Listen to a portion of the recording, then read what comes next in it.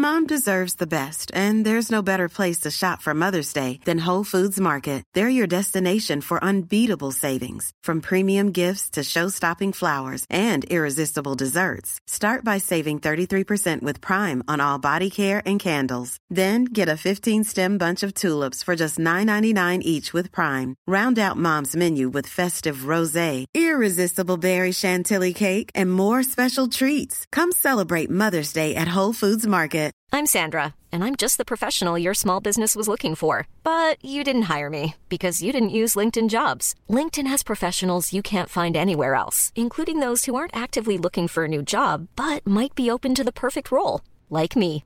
In a given month, over 70% of LinkedIn users don't visit other leading job sites. So if you're not looking on LinkedIn, you'll miss out on great candidates like Sandra. Start hiring professionals like a professional. Post your free job on linkedin.com/people today.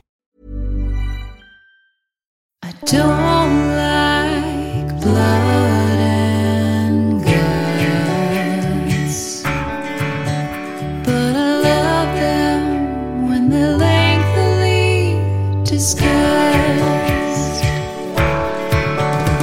'Cause nothing's more relaxing, sipping the cries of death and lust. So spend a tender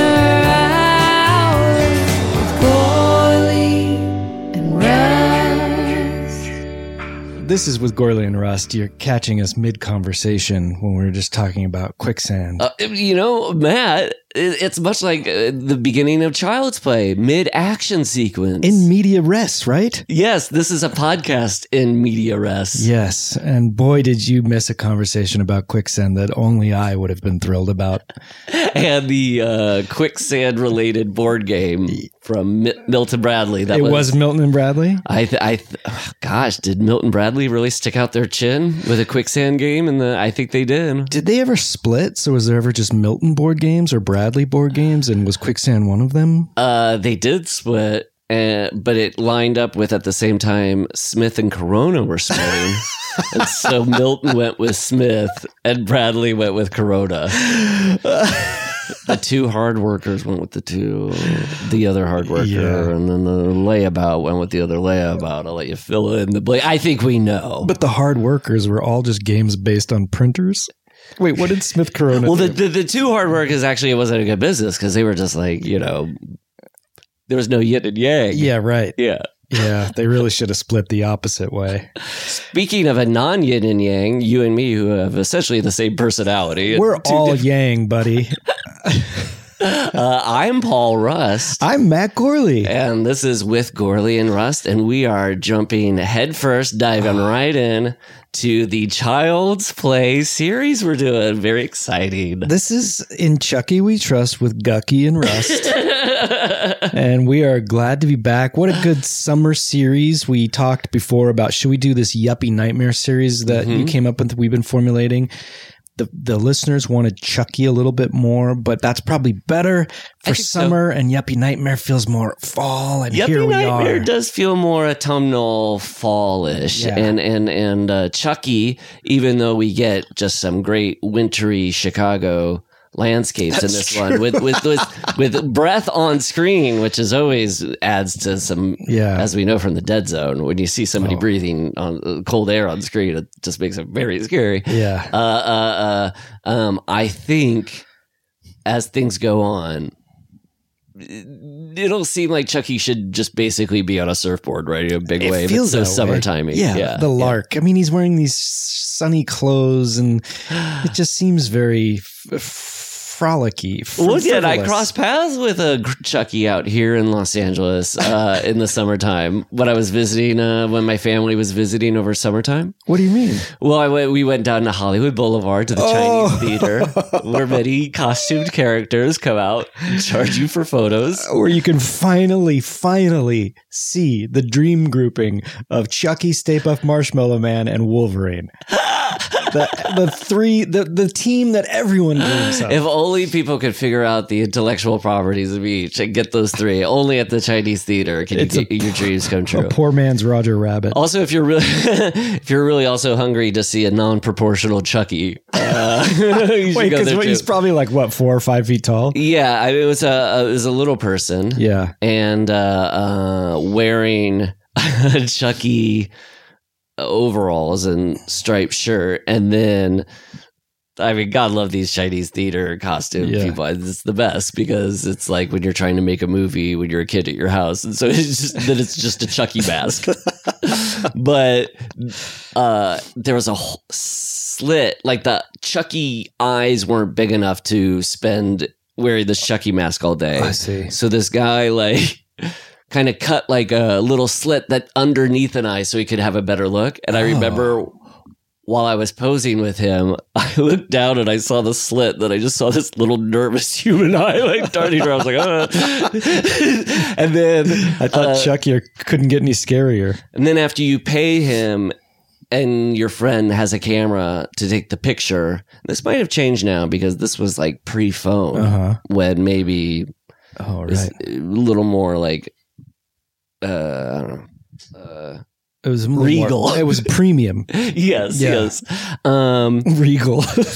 It would go King Chucky. 1, 2, 3, and they'd take the photo. And when the photo would take, this little Chucky had a fake knife that he had been pretty much hiding the whole time. And right at 3, he takes the knife out, puts it to your neck. Oh, jeez. So the picture captures your moment of like terror of like not, oh, I'm in universe of a Child's Play movie. It's, oh, a costumed man at Chinese theater is going to kill me. Is this at Disneyland where I know that there's like guidelines? And you haven't been vetted, Chucky. Yes. Also, anybody that chooses Chucky, there's probably something wrong with him. I mean, this guy, no offense intended, could have theoretically been an Ewok. You know, I see what you. Yes. Or even like a miniature King Ralph. I don't know why I thought that. You wouldn't even have to wear a costume. Yeah. But no, he chose Chucky. Right. Nervous darting eyes in the shadows of the mask. Do you still have this picture? Ooh, my friend Adam took it. I bet I could maybe it'd be worth trying to hunt down. Wow, you just see tears bursting from my eyes as it's happening. Never recovered. Yeah. What a great little entree into our Chucky venture we got coming up here. Yes. We'll be the little darting eyes underneath these movies. There's a slit in these movies and we're looking in with our darting eyes. That's good. But yeah, no, I'm excited to I've seen 1, 2, 3. Haven't seen 4, 5. Have seen 6? You have seen 6. Yes. Did not see the 7 and did not see the reboot. So there's some new ones in here. You're more experienced than I am because I know I've seen the first one. Mm-hmm. I don't think I've seen any other one but maybe Bride of Chucky because that came out at the time that I was working doing improv at the Universal City Walk theaters inside the movie theaters for the paying guests before the movies. See an earlier episode of this podcast. This is like 98, to right? hear that story. Yes. Yeah. This is when you and your usher partner would you'd kill with the Titanic pose. We'd slay. And also, anytime now when I hear about a laser pointer, the first thing I think about is Gorley and his buddy had to deal with laser covered pointers. At them, like the SWAT team is bearing down on us. So, I mean, I just remember thinking, why? Because people would walk in with their tiny kids to these movies, and just having experienced my Halloween experience, I would visibly like get tense for them and kind of like judge them and shame them and frown at them. Like, I wouldn't say anything, but I would grumble. It'd be, well, because you know, from, like you just suggested, like from your experience watching Halloween, you're guaranteeing these kids a lifetime of childhood nightmares. Yeah, but I wonder. I thought about that too with the Taiken Child's Play. Yeah. I first saw this when I was in 4th grade. So I would have been, I think it was fall 91. So I would have been 10, about to go on 11. So I remember watching this, being able to easily kind of like project myself into the boy and stuff, because it felt, and also just it was, well, we'll get to it, we'll talk about it, but it's just like, it is such a movie about like whatever kind of cross promotion, toys, cartoon, merchandising, cereal, pajama shit that was really at the peak. Yeah. When I was that age, like when everybody figured out the FCC isn't like watching, and you can have a 30-half-hour cartoon / commercial for your toy. Were you scared at 10, or were you kind of more thrilled? Well, this was what was really exciting about it. Was in fourth grade, the night before the school, the day it was going to air, I saw an ad that it was going to be on WGN. Oh, and there's a little bit of a safety net there, because know if it's going to be on WGN, they can't show stuff that could like freak me out, like when the guy gets the electroshock thing on his head and it fries his face. Like they didn't. I remember they didn't put that on TV, but so I saw the commercial, and I remember going to school the next day, and just by fourth grade, you're like already like, what can I look forward to after school? Yeah, because school's starting to suck now. Yeah, and I remember telling classmates, Child's Play is on tonight. It's on WGN. I think I'm going to watch it. You know, just like meet back here tomorrow. Yeah, exactly. Like maybe we could talk about it. And the reason I was so excited for it was because I had seen the video box for the original. It was very striking. Yes. My parents had rented Child's Play. So they knew, they had watched it and liked it. So for about 2 years now, I knew my parents rented Child's Play and liked it. I knew I wasn't going to be able to rent it because it was R-rated. But by fall of 91, Matt, 90 had Child's Play 2. 91 had Child's Play 3. So like the idea of this like Chucky's franchise is kind of out there. It also just felt really crazy that from 88 to 91, it felt like a short gap to go from theatrical release to now it's on WGN and I can watch it. It was like probably a fourth grade top 5 like thrilling experiences of like the anticipation of getting to go home and watch Child's Play, then watch it and be scared, and then but also thrilled by it. And what was the next day like? Was there quite a little summit? I don't know if anybody watched it because WGN is a little like too far down the dial. I imagine you out there like at the dodgeball court just waiting for people at recess. Like, I know I mentioned this, so I don't know where. I set up one of those 4-leg like table and put up a sign that says "Ask me about last night's WGN presentation of Child's Play." I saw it 2 weeks ago when my mom rented it. Not interested. Clean version only, please. Yeah. But I loved it, and then subsequently got to catch up with the sequels. Wow. Okay. Yeah. Oh, yeah. Yeah. So should we just talk whatever business before we jump into let's do it. Chucky Land? Now we've been away for a little bit, so I've just got a handful of. We've been a wafer. We turned into a wafer. And a parishioner ate us as a I don't know, Catholicism. So you mean like not like a Nilla wafer type, you're like a communal wafer. Yeah, we were the body of Christ while we were gone. So this podcast is now sanctified completely.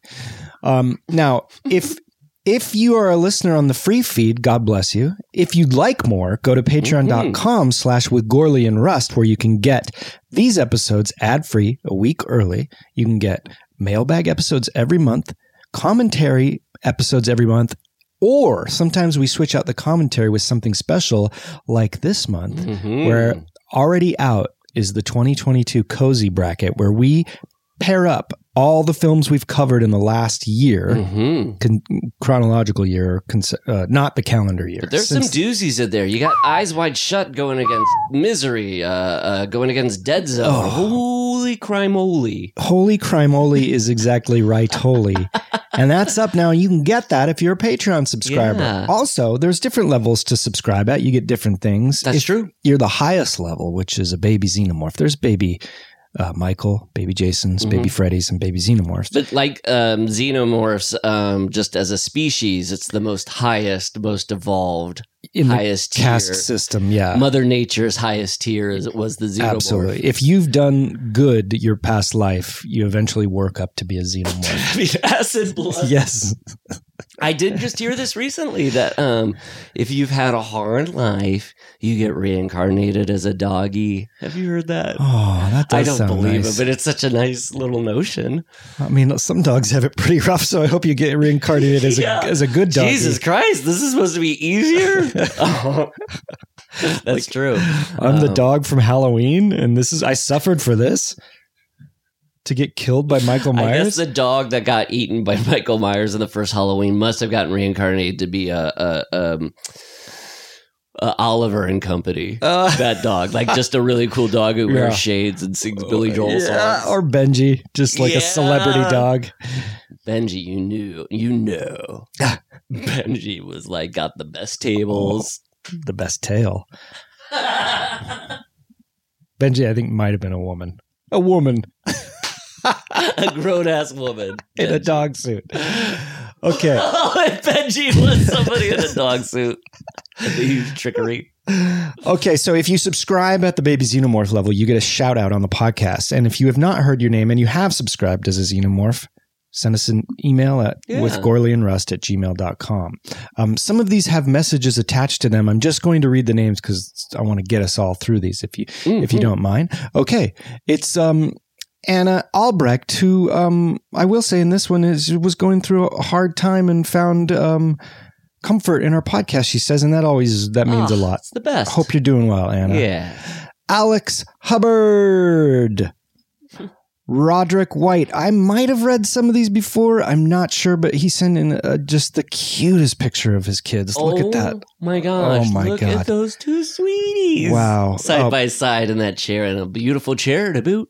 So actually, this Xenomorph shout out should have been to Judith and Daphne White. Twins. All right. John Rosenberg.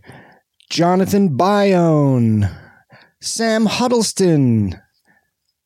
Emily M. Mortara. That had a real good Don Pardo spin on it. Thank you. Ben Joby. Lorraine Newman. Musical guest crash test dummies. I always liked it too when he'd get really fast. And musical guest crash test dummies. I gotta go. Timothy Costa.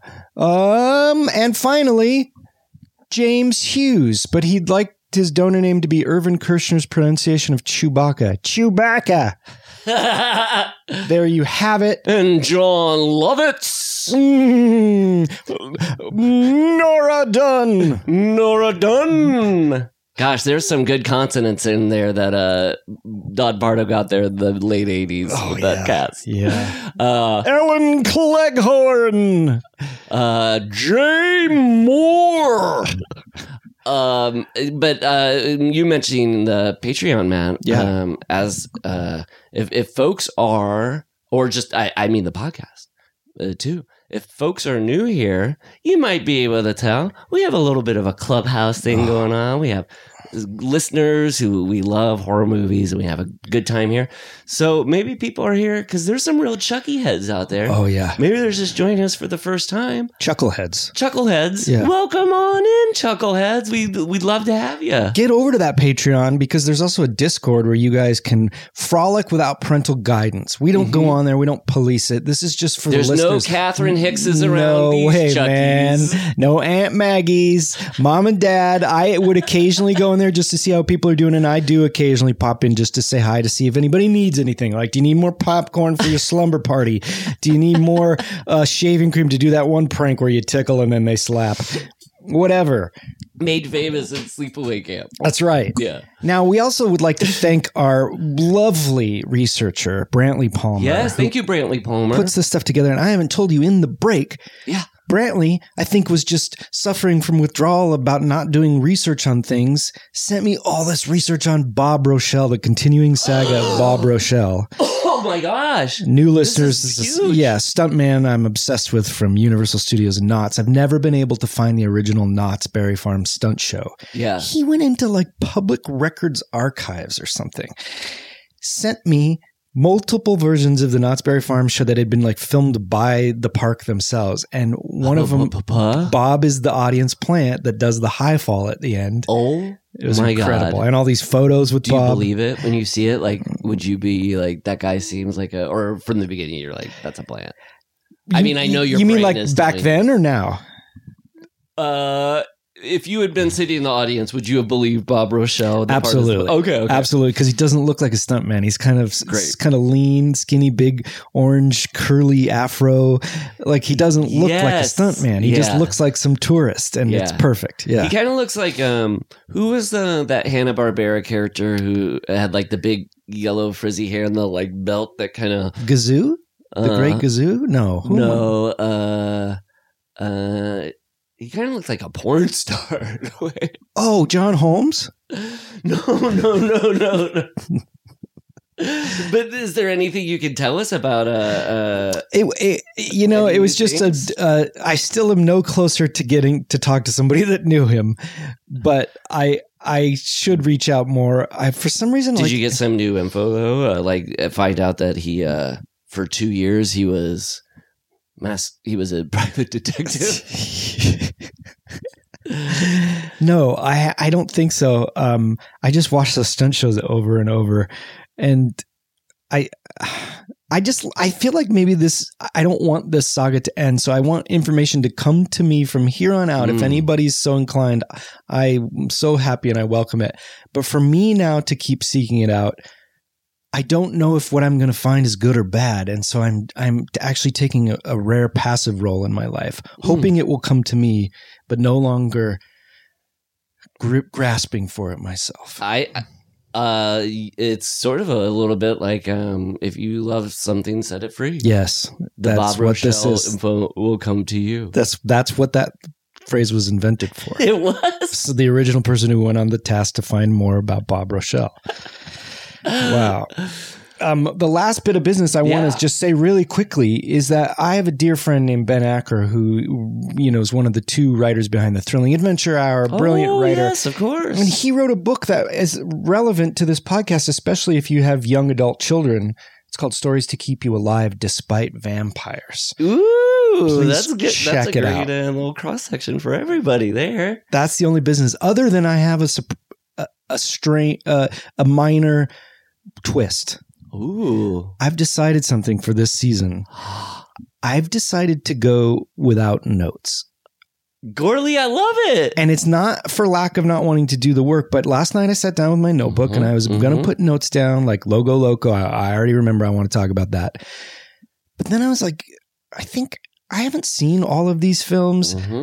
I'm going to miss some things. I don't want to be hardlined about it. I didn't want it to feel like I had to kind of do a book report or something. Not like there's ever been any requirement for that here. Sure. But I'm just going to try it at least for a few episodes and sees how it goes. Now, is it okay if I continue?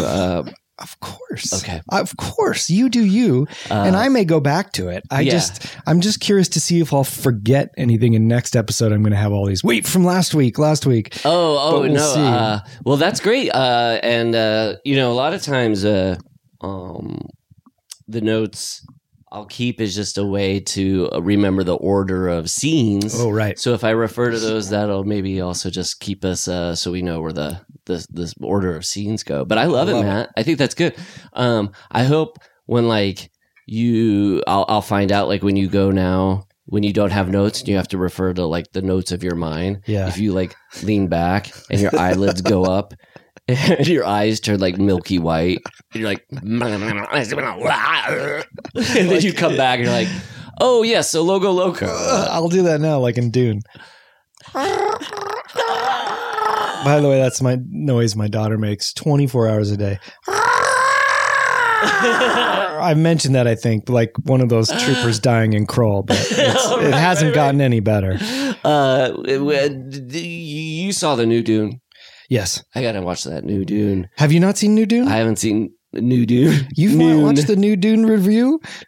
Oh, I liked it quite a bit. Oh, I'm shocked and saddened. I haven't. Maybe wait I've till the watched new one Tenet comes out. twice now. Really? Instead of, I should have used the second viewing of Tenet for a Dune screen. Yeah, those are cash transferable, but you'll only get half a Dune for one Tenet. Both time-wise, no, probably not time-wise, but listen, maybe you want to wait till right before the second one comes out to watch Dune, because you probably know that it's kind of just and a new leaves you Dune hanging. 2 is called a New Dune 2. Dune 2. Yeah. New Dune 2, which is I'm sure one of the words that Brad Dourif said in Child's Play when he was doing his little which I'm good at not bury the lead here, Matt. My favorite part of the movie. Amazing. And we're looking at Brad Dourif being a major contender for appearing in the most films we've covered. Yes, he's already been in Alien Resurrection. Alien Resurrection, Chucky. Mm-hmm. There's like two more at least, right? What am I thinking Dune. We just discussed the original Dune. There's more. What is it? Yes. I remember when he popped up. Oh, come on. Was it one of the Kingers? No. I gotta look it up. Oh, sure. Because I feel like he's been in it. I just For thought sure of this. one, if not I've more. never thought about this until this moment. That and I'll share it as you look it up. That is Brad Dourif. Dourif kind of sounds like dandruff, and it would have been great if he had been a spokesperson for Head and Shoulders. It was like, "Hi, I'm Brad Dourif, but my name could have easily been Brad Dandruff.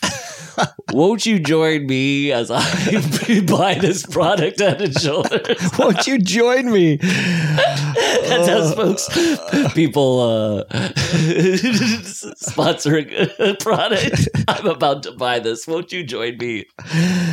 He has been in a ton. Well, one thing he's in is Eyes of Laura Mars. We got to cover that one day. Damn right. Kirshner and Carpenter together. This is why I should have kept notes. Is it already backfiring on me? No, Gorley. Let's definitely put Eyes of Laura Mars on the next when we watch an assorted.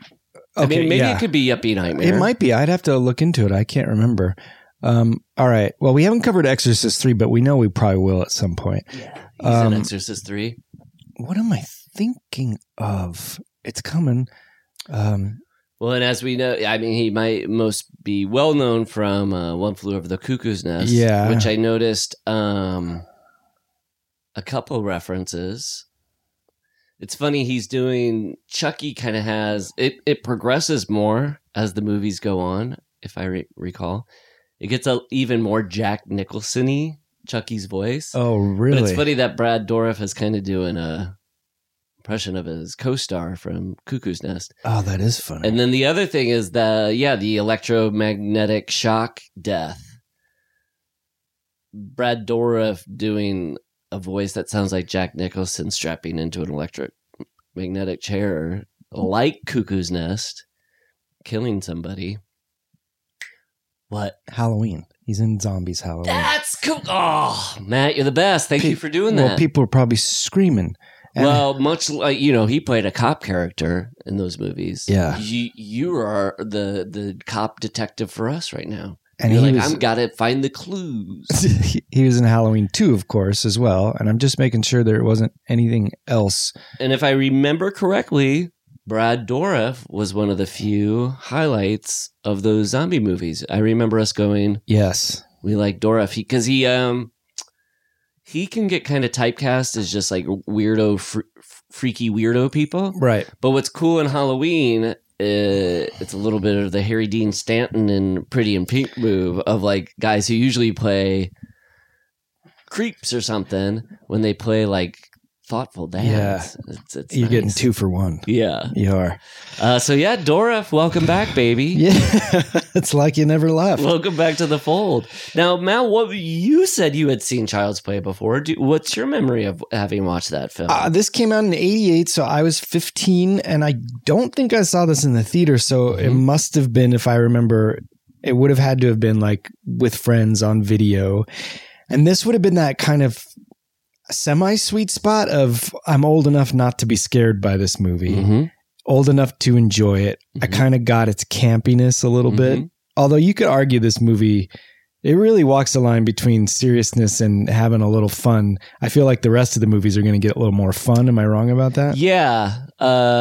Yes. And like I said, I haven't seen 4 and 5, but I know that's when they get, from what I've heard, that they become fuller comedies as they go on. Yeah. But yeah, this one, it's interesting. There are like moments where they could be really goofy and they're played as seriously as possible, even though that's still a little goofy. Like the scene when Chris Sarandon's driving the car, the blades coming. I mean, it's scary and weird, but it's also like, if this was just done a degree differently, it'd be the silliest thing it'd be a comedy scene. I know. And I think even at the time I was kind of aware of like, where does this fall? Which side does this fall to? And it never really does. It just stays on that fence the whole time. Or if it's about to teeter, it does something back the other way. Yeah. It rides the line pretty well. But for that reason also, I'm kind of never quite sure if I'm watching a comedy or a horror movie. Because also I watched part of it with Amanda and she's younger and she was just like, there was nothing scarier. There was nothing scarier. This movie never scared me. Although it had some good moments, like especially in the beginning with Aunt Maggie and the little Chucky runs by in the background. That's great. Also the sound of Chucky's little pitter pat feet is and I love the Chucky cam. Yes, it's really good. Chucky cam, the POV is really good. Yeah, and then it's also great, obviously, because at the beginning you think it could be. I mean, you don't really ever think, but like that it could be Andy because that's Andy's height and perspective too. So and it's called Child's Play, so it's not like Chucky's in the zeitgeist at this point either. Right. Yeah, and it's when you saw it and you were kind of like, is this what line is it right? I wonder too if like at the time when it came out, it's like this is post Michael, Jason, and Freddy. Yeah. Like around this time, Freddy's, I guess, arguably kind of hitting his peak with like Nightmare 3 and 4, where the other two are kind of starting to dwindle. Or be non-existent with like Halloween 4. It's like the same year, right? 88 is that like crazy slasher year where all the boys are out. Yeah. But I would think like if you're watching like it also starts like a cop action movie. I know. It seems to be so like if this had come out just a few years earlier and was a different type of slasher movie, it would be. Does seem to be like writing a lot of lines. Is this scary? Is this slightly comedic? Is it a mystery? Is it a cop thriller? I mean, it's so funny that at that era of movies, 80s, I guess as a decade, it's always seemingly any movie that didn't involve that wasn't for like families or something, it would be like, he's a cop. Yeah. Cop. This is a cop. His friend's a cop. He was a hardcore criminal who was a cop. I mean, how often did we hear when we were growing up, you would just be like, he's a good cop. I know. Listen, he's one of the best cops. It's just like so funny. Like it seemed weird if you had a movie that was released. Like, yeah, of course, Turner and Hooch has to be about one part of it as a cop. The dog, he's a cop. He's a crooked cop with a conscience. She is a dog who's a cop. So, yeah, I just feel like if this had been made a little later, a little earlier, you wouldn't open. I love it, but it's just like... No, you're right. It opens with a toy store, like just... There's nothing scary about it. It's like seen out of Cobra.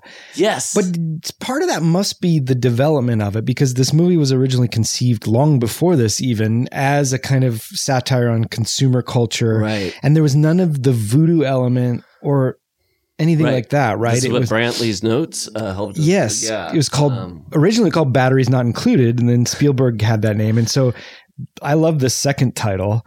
Blood Brothers, right? Blood Buddy. Blood Buddy, that's right, yeah. And what's maybe it was Blood Brothers. And no, I think you're right. The thing in the notes, Brantley's notes, that really blew my mind. It came out around the same time, or the movie came out after the toy, but his idea for the movie predated My Buddy, Right, which but was not that- Cabbage Patch Kids, which was kind of the Yes. impetus, right? Yeah, especially the kind of like, I can't get one. Yeah. They're so expensive. right. Even though when he went to that toy store, there's like 20 boxes of Good Chucky point. dolls. I also noticed when he walks through the toy store, Chris Sarandon, after the explosion, he's walking through, there's a row of Cabbage Patch boxes that are turned the other way so you don't see the front. But if you look closely, you see a little. Do you think that was because were they weren't shooting in an actual toy store, right? I mean, because this one seemed real, or like that Christmas Evil or Silent Night, whichever one it was, takes place in a toy. Yeah, Silent Night, Deadly Night. This one gave a run for the money in Yeah. terms of coolness of a toy store, because I think Silent Night, Deadly Night gave us more access to looking at the labels Yes. of boxes, which is very That satisfying. had more to do with the lockdown, boring cinematography, I think, than But this one was definitely like cooler looking. Like Yeah. if you were a kid and like, you know, it just had like good art design. It and was then like, those neon signs in front. I would have just yes. vomited if I saw that in a good way. Yes, the letters Playland out front. If you had one of those neon letters, just looking at one of them, I'd want to barf everywhere. Are we getting ahead of ourselves? We haven't even Logo Loco. Yes. Oh my gosh, we can't like jump into this without Logo Locoing. Yeah. So it's a United MGM United Artists. Yeah. And you get, I don't know what version you may have seen, but it really was a real like lo-fi analog VHS looking thing, and then into the UA, the classic Yep. UA. Yeah. Oh, well, I didn't get the classic UA. Oh, you didn't? like Not the sinister one, Okay. but the like. Yeah. Yeah. Which I'm glad they did that, because if they'd done the sinister one, I would be like, well, this is the peak I'm going to be scared of. So this Child's Play movie is the logo for United Artists. Absolutely. So yeah, it's pretty quick, and it feels a little like when 20th Century Fox doesn't have the full fanfare for their lesser genre movies. Yeah. Kind of felt like, we're not going to give you the. Well, that was that was the deal, right? That they had Rain Man out this year, and they didn't really want to be kind of associated with this level of genre trash. But then it did so well after this that then Universal was like, okay, we'll put our. That's great. Yes. Something like that. Yeah, it was in Bradley's notes. And Yeah. also, this is, I bet it'll be in the subsequent notes. But I remember hearing a story from a few years ago that the Child's Play notes got moved from MGM UA to Universal through Spielberg. The Child's Play notes. What? The Child's Play franchise, the Oh. legal through Steven Spielberg's connection with Universal is then through whoever was owning Child's Play. It was like, I'll help you get to. Spielberg did that. Yep. Oh, how nice. So it transferred from there, which is but the Rain Man being like their last Best Picture, the last time I've heard Rain Man Best Picture was when Licorice Pizza came out and got nominated for Best Picture. It was like, oh, the last time an MGM movie was nominated for Best Picture was Rain Man. Seriously? So Chucky was like the canary in the coal mine, I guess, of them being like, hey, no more Best Picture winners. I mean, not even a nominee, which is Oh my something. God. Yeah. For a studio, that was probably the most prestige of movie Jeez. studios, churning out the highest caliber movies back in the day. But I saw a billboard for Child's Play 2 when I went to Universal Studios theme park when it opened in Now we're- 1990. Now we're talking. And they had this kind of like quasi working stage facility, and we have billboards up for our upcoming movies. And I remember I saw a billboard for Child's Play 2 that said, "Sorry, Jack, Chucky's back." And I like turned to my parents, who I know had seen. Sorry, Jack is so funny because it's like, I'm Jack. Who's yeah, is that Jack? what they meant? Is it because you sound like Jack Nicholson? Are you talking to yourself?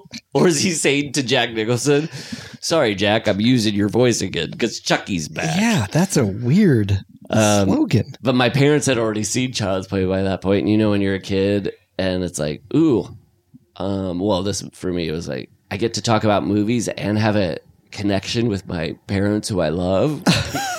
Oh, It was like, Mom, Dad, John Play 2. We're talking movies and I get your attention and love. okay, settle down, Jack. It's He's true. talking to me. It's true. Settle down, Jack. Chucky's back.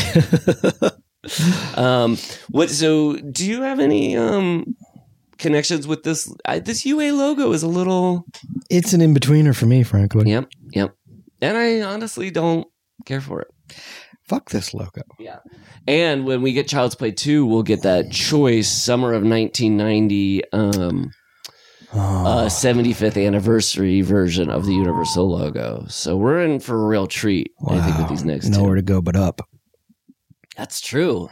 I mean, the only way this could get worse is if in Child's Play 2 it opened with the Embassy logo. I'm just And trying to then- think of some fucking real pitiful. In memory of Mom, a real doer. I mean, that's up too. That's a step very up there. as well. Yeah. And then soon after the logo is some title credits Yeah. with the lowercase i's. Did you notice that little Child's Play? What? Why is that I lowercase? Why is it? Why is the I in Dorif lowercase? I don't know. But everything else is capital? Yeah. I did not notice Maybe that. that's where Steve Jobs got the idea. Oh, He the was sitting I, Chucky. opening weekend. He's like, I'm a big horror hound. I can't wait for this new horror movie. Oh, lowercase i's. I like it. Is it just... Yeah, that's interesting. Like, because the font isn't anything special, but they wanted some trademark look. I guess I'm glad that they didn't do the hack backwards letter to Of a show. kid? Yeah, Yeah. maybe that's their kind of stylish way of being a kid writing it. It's Right. I don't know. Yeah, I see what you're saying. But I do like the font of it. It's very classy and, Yeah. and cool.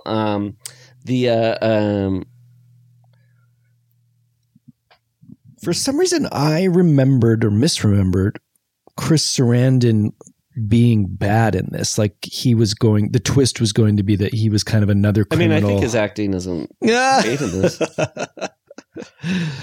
Why? You thought he had some sort of turn? I thought he was trying to kill Brad Dourif for some reason that was sinister or something. Yeah, I don't know why I remembered it that way. It's funny though that he's not. He doesn't ever fully become love interest though either. No, this is a sexless movie.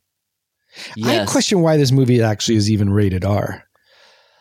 Other than burning Chucky, but it's not even a human. I mean, yeah, because he's got a potty mouth, but it stays on the level of PG-13. I guess they have more than one fuck in there though. Okay, so if Chucky maybe cleaned up his mouth a little bit, I mean no, it's not like I want him to be a romantic romantic subplot. What I really love, and let's not. I really, really, really like this first Child's Play movie. I do too. Yeah. We buried the lead. Yes. We buried the. What's a toy word that starts with L? We buried the LED lights. That's really good. In light brights. They're not LED lights. I really like this movie, but why was I saying that in regards to Chris Sarandon? I was just gonna say that this movie's 87 minutes long. And I looked at some of the future ones. They're pretty short too. Yeah, And that's good. awesome. Yeah. I mean, sign me up. But I do feel there probably was scene shot where there is more romance between them, or there's more. And then Brantley's notes tease this out that there was an original cut that was a half hour extra long, Right. and they cut it down. I love that this movie is so streamlined. No scenes are ever about anything but sort of is Chucky or Andy killing? And once we know it's Chucky, then what are we going to do about it? Is Chris Sarandon related to Susan Sarandon? Okay, buddy, strap in. This is some great trivia. I didn't know if you knew this. Let me get my trivia buckle on. Susan Sarandon, her first husband was Chris Sarandon. And she kept his name. She kept his name because it sounds so effing cool. Of course you would keep it. Susan Sarandon. Chris Sarandon gave her a wonderful gift with that last name. I wonder if they had a contentious breakup and then she went on to take his name to greater fame than he ever could. He should have taken her maiden name. Which is? Sarandos. Saran done, and she was Susan Saran just getting started. Susan Saran Dunaway. Susan Saran done and that was done. like the fly combination of Susan Sarandon and Faye Dunaway. Both great actors. Bonnie and Clyde. Just stay with us, listeners. We'll get there. Just stay with us. Remember that scene at the end of Bonnie and Clyde when you think they're going to get away and then a big fly swatter comes down and slaps them down. So when I first found that out a few years ago, I mean, that was maybe on the level of finding out that Shirley MacLaine and Warren Beatty are brother and sister, you know? What? Matt, I did not. I just gave you a little precious gift. Is that a secret? Why wouldn't that be talked about more? I did not know that. Well, it's very cool. Shirley MacLaine broke through first, then Warren Beatty soon after her. I think because of each of the... I mean, first of all, Mr. and Mrs. MacLaine or Beatty, good on you. Right. Your two children are star of stars. Jesus, yeah. And not just like shit stars. They're like real deal, like have talent to back up the stardom. Yeah, for sure. But my hunch is that why you don't hear it much is because each of them have huge egos. Yeah. And Shirley MacLaine doesn't want to give up some of her stardom to be like, yes, my brother Warren is also a giant star too. And he doesn't want to seem like he rode her coattails. He rode her coattails, yeah. Wow. Do you know Luke and Leia are sister and brother? What if at the end of Jedi they were like Luke and Leia and Shirley MacLaine and Warren Beatty? And Michael and Jamie. Michael and Jamie. I mean, Michael and Laurie.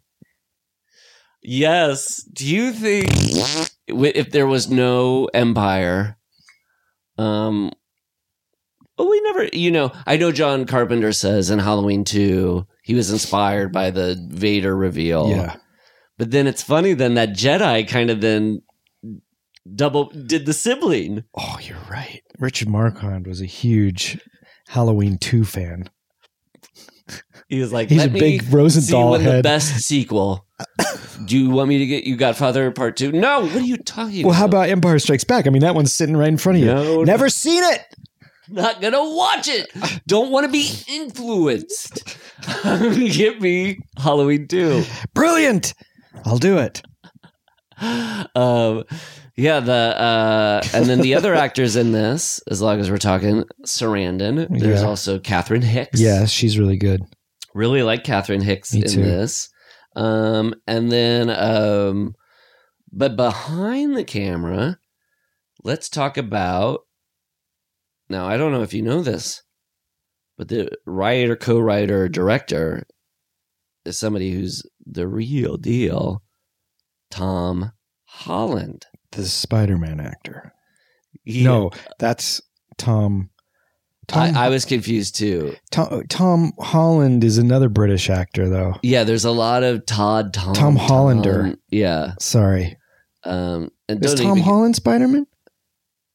Who? The yes. new Spider-Man? Yes, there's a Tom Holland who's Spider-Man. Spider-Man and the Tom 2, Holland that TOO. I care about is the Tom Holland who wrote Psycho 2. That's this guy. Yeah. Okay, wow. And he's awesome. He's directed a lot of, my buddy, did you know that he co-wrote one of our faves, Cloak and Dagger? Oh. We've got to get to that movie soon. Yes. Matt Fraction, guest of the show, friend of the show, was emailing. We were going back and forth about that movie. Does Fraction love cloaks? Yeah. And cloaks. dags? He loves cloaking. He loves dagging. Oh, well, we got to get Fraction on here to talk some cloak and dags. Fraction back to talk some cloak. Maybe that'll be I think we did get a sound off from the listeners that they like the commentaries, but wouldn't mind A discussion here and there. And we did it with Krull. And for the Patreon, maybe we'll do Cloaks E-Dags. Yeah, we never have any hard, fast rules here. Yeah. But I was thinking just now, maybe if we ever do discussions that are not for the regular thing, it is a movie that's not necessarily straight up horror. It is the Krulls and it is the Cloaks and Daggers. Yeah, you're right. Or maybe someday we don't just stick with a commentary for Mr. Mom. We have a full... I think we have to, and annually, at least. Cloak and Dagger's got a very blatant homage to Rear Window, so there is a horror element. Also, there's this person missing fingers. Well, the person who directed it is this guy, Richard Franklin, who directed Psycho 2 and Road Games, and he's a full...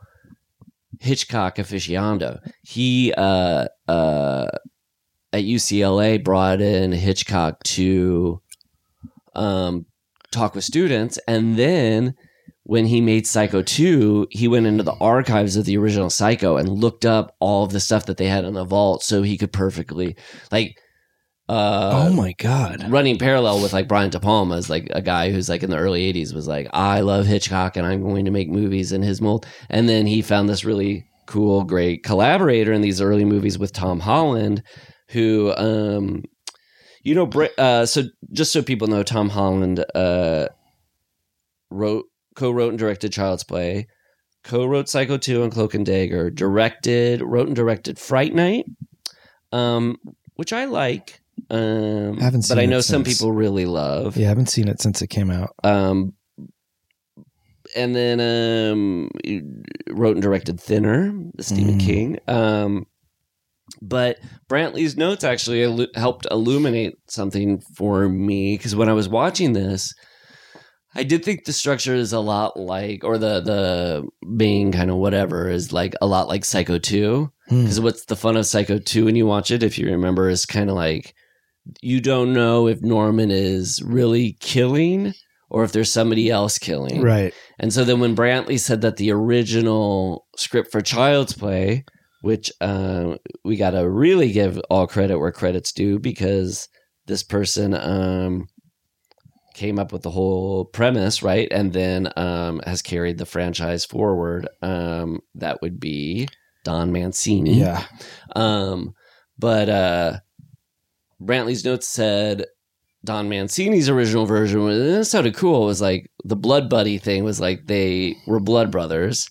Andy and Chucky, right. And then they did this kind of psychic voodoo or hookup where Chucky then expressed Andy's id. Because he was being bullied, and this was maybe even a kind of metaphor for Mancini's experience being homosexual and facing off bullies.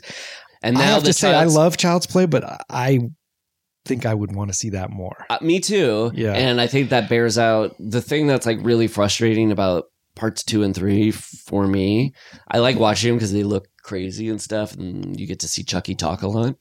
But they keep having to go back to this formula of the is he really doing it? It's so frustrating because by that point you know, that's why I paid my ticket, is because I know that this doll is killing people. So it gets locked into this thing for parts 2 and 3 that if the first one had been about Chucky connects to your id and kills for you, The Brood, I guess. Yeah.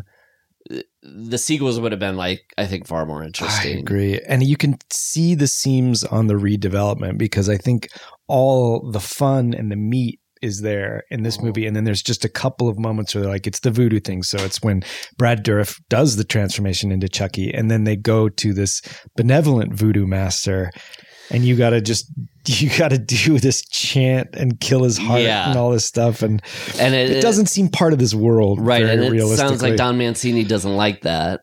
Doesn't like the voodoo stuff that was put in, because he was kind of it's an extra thing on. That's what Brantley's note said. It's weird that Chucky makes a voodoo doll at some point, because then it's well, if you wanted to hurt everybody, why don't you just make voodoo dolls for or whatever. Yeah, it's just enough for a doll to be alive. You don't need the voodoo world involved in a that. hat on a hat, as they say. Yeah. But so the fact that was supposed to be the original premise, now it explains what Tom Holland did was he brought his kind of Psycho 2 brain to this. And it's really good for a first Child's Play movie. That first half of kind of being like, oh my God, his shoe size is the same size. He could have stepped on the counter, and he is the same height as the killer. But once you see Chucky turn on the stove with his little plastic hand in the middle of the movie, you're like, okay, it's a doll. Now it's everybody else are they gonna catch up to it or not? I can't imagine watching this movie. I would love it, knowing nothing. It's just called Child's Play, and really having a moment to wonder, is this Andy doing this? Because even when this movie came out, you just know that it's Chucky. It's in all the advertising. Everybody's talking about it. It's a killer doll. So there's never a moment of, is this Andy? Is it the Norman Bates? Yes. Sinning again kind of thing. Yeah. Exactly. When we were saying like the seams kind of show from the change, the seams also seem to show like with, it's easier to think of this originally as like all from a child's kind of point of view. Things get a little kind of mucky when they have to like jump now over to the mom's perspective. Yeah. Because there is a movie that's more about a divorce or a widower mom raising her kid. And from her point of view, she's trying to figure out, is my son the killer or not? But because you get like this kind of big hunk of Andy at the apartment with the babysitter, which is awesome. Yeah. But the mom kind of falls to the wayside. So you're like, well, I know more than the mom. I'm not like trapped in her kind of like, but when I was watching it, that sort of like, oh, and the mom gets in this jam eventually too, where she's not being believed, but it did make me think this is more in alignment with like Rosemary's Baby or something, like this gothic urban city apartment building, and like Candyman even too. Yeah. I mean, this predates Candyman with like predicting this thing of like in the projects there's a world of voodoo or something going on. But do you like the voodoo stuff? I mean, I think it's like actually cool. I do. Yeah, crazy. I like this.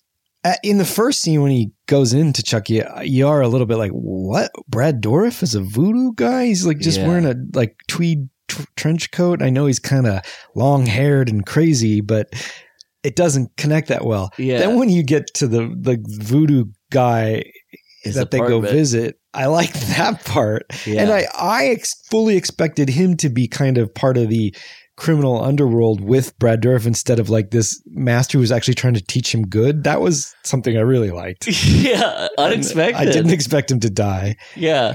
But yeah, you're right. There's no indications in the beginning. He's kind of dressed like this sort of like slick, thin-tide criminal. Cool. That's why criminal. It feels so foisted on there. Like they just plugged in those 2 scenes and went, that fixes it. Yes. I wonder how close to production they made that change. Because there's 3 screenwriters on this, right? Yeah. Yeah. And then, the fact that there's like little, like it's not a gripe or whatever, but it is like, because what's great about it is that it's so like shaved to the bone that the movie's so short. Yeah. But there's stuff just like when he goes, well, that toy store is where I killed Charles Lee Ray. And the mom they don't have her go, oh, my kid said Charles Lee Ray. It takes like 4 minutes and then she's in the front of his car and goes like, well, now I know Charles Lee Ray is in my doll. Yeah. And that's fine. But what it kind of robs us of is the moment in Chris Sarandon's eyes where he hears her say, my kid just said like, that's a huge kind of pivotal thing. Exactly. I think it's because of this kind of like, when is it voodoo? When did he? It's and like you were saying earlier about how the opening scene is kind of an action movie. I think it would be better served, though it would make it a little longer, to see James Leroy if he's a serial killer, which I think they they say. Yeah, but he's stalking and they killing go, he's the someone. lakeside killer. Yeah. But you're like, he seems more like a bank robber. I or know. something. Yeah. I think if we saw a cold open of him yeah. killing someone with a knife in a slasher sort of way. Oh, yeah. And then the cop stumbles upon him and then this chase ensues. You'd have more of a... that's part of the things. I always know Chucky's just inhabited by a kind of criminal as opposed to a killer. Yep. And he's just out. He's out for logical criminal purposes instead of just wanting to kill. Yeah. It's all about survival rather than like bloodlust, which is actually what makes Freddy and Michael and Jason is kind of like that they enjoy killing. He's doing it as kind of like a.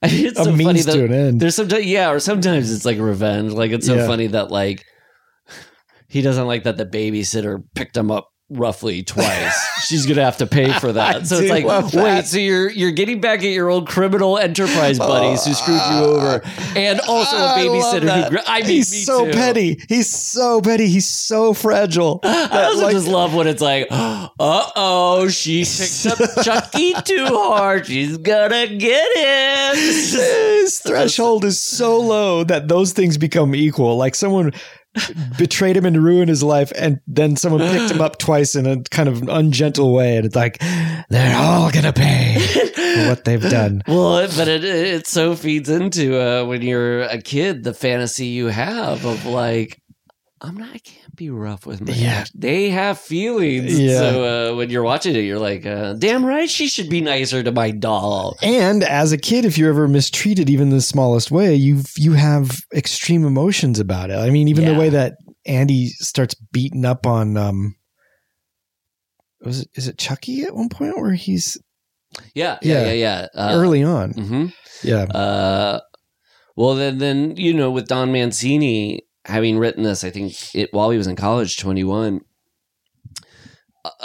Again, like if these movies had been more from the conception told from a kid's point of view, it is interesting to think that it's like, well, actually, Don Mancini's probably as a 21-year-old is closer to the 9 years ago experience of being a kid who, and then his dad marketed toys, and I'm sure Don Mancini remembers growing up and pouring his old cereal and going and watching TV. Like, that stuff is so rich in this movie, more so than I'm a cop who killed a killer and now he's, I want to talk about that cereal. There are pieces in there that are like 3 inches long of like humanoid figures of cereal. Worms. Arded like worms. 4-limbed people. It's incredible. There are like 8 types of mixed cereal in that one Good Guys cereal. It's incredible. Yeah. What do you think? Do you think it was we get cereal from another box and put it in the box, or this is like they made their own cereal and it's kind of like malformed? I think both. They put like some tricks with some Captain Crunch and some Lucky Charms, but then they're like, we got to make something, and they really are. There's like 2-inch size little humanoid things that. I mean, that's a whole spoonful. Maybe it's just the toys that fell in. It looked like part of the cereal. I have a quick question. You know how like they did Jason versus Freddy? If they were going to do Chucky versus someone. Oh. Problem Child? Same company. Problem Child 2 came out, or Problem Child came out the same summer as. What were you going to say? Well, I hadn't thought about the versus element. It was just when I was watching Child's Play last night, it did make me think of another movie that was close to it that I was like, just now when you brought it up, I'm like, they could be a good adversary. A Gremlin. Oh, yeah. Gremlin versus Chucky. Gremlin versus Chucky. Now, it has to be one Gremlin. I don't think it's a fair fight for Chucky to have to face a bunch of Gremlins. Yeah. What do you think is an ideal versus? Well, there's also Magic, the doll. Yeah. That marionette, or what do you call it? Not a hand puppet, but are they marionettes? They're not marionettes. Marionettes hang by string. What are they called? Ventriloquist. Ventriloquist, yes. Yeah, I have to pee. Oh yeah. Chuck P. Yeah. Hey, we're going back just for this one. We're gonna take a Chuck P. Hey, fuck P. With Corley and Rust. There's never been a faster or easier way to start your weight loss journey than with PlushCare. PlushCare accepts most insurance plans and gives you online access to board-certified physicians who can prescribe FDA-approved weight loss medications like Wegovy and Zepbound for those who qualify. Take charge of your health and speak with a board-certified physician about a weight loss plan that's right for you. Get started today at plushcare.com/weight-loss. That's plushcare.com/weight-loss. plushcare.com/weight-loss. Hiring for your small business? If you're not looking for professionals on LinkedIn, you're looking in the wrong place. That's like looking for your car keys in a fish tank. LinkedIn helps you hire professionals you can't find anywhere else, even those who aren't actively searching for a new job but might be open to the perfect role. In a given month, over 70% of LinkedIn users don't even visit other leading job sites. So start looking in the right place. With LinkedIn, you can hire professionals like a professional. Post your free job on linkedin.com/people today. With Paulie and Rust. Well, if you're just joining us again, we're in the middle of a conversation about Clear and Present Danger and Patriot games. What's the most preferred or beloved Tom Clancy adaptation? With Harrison Ford. Because I guess it's Hunt for October.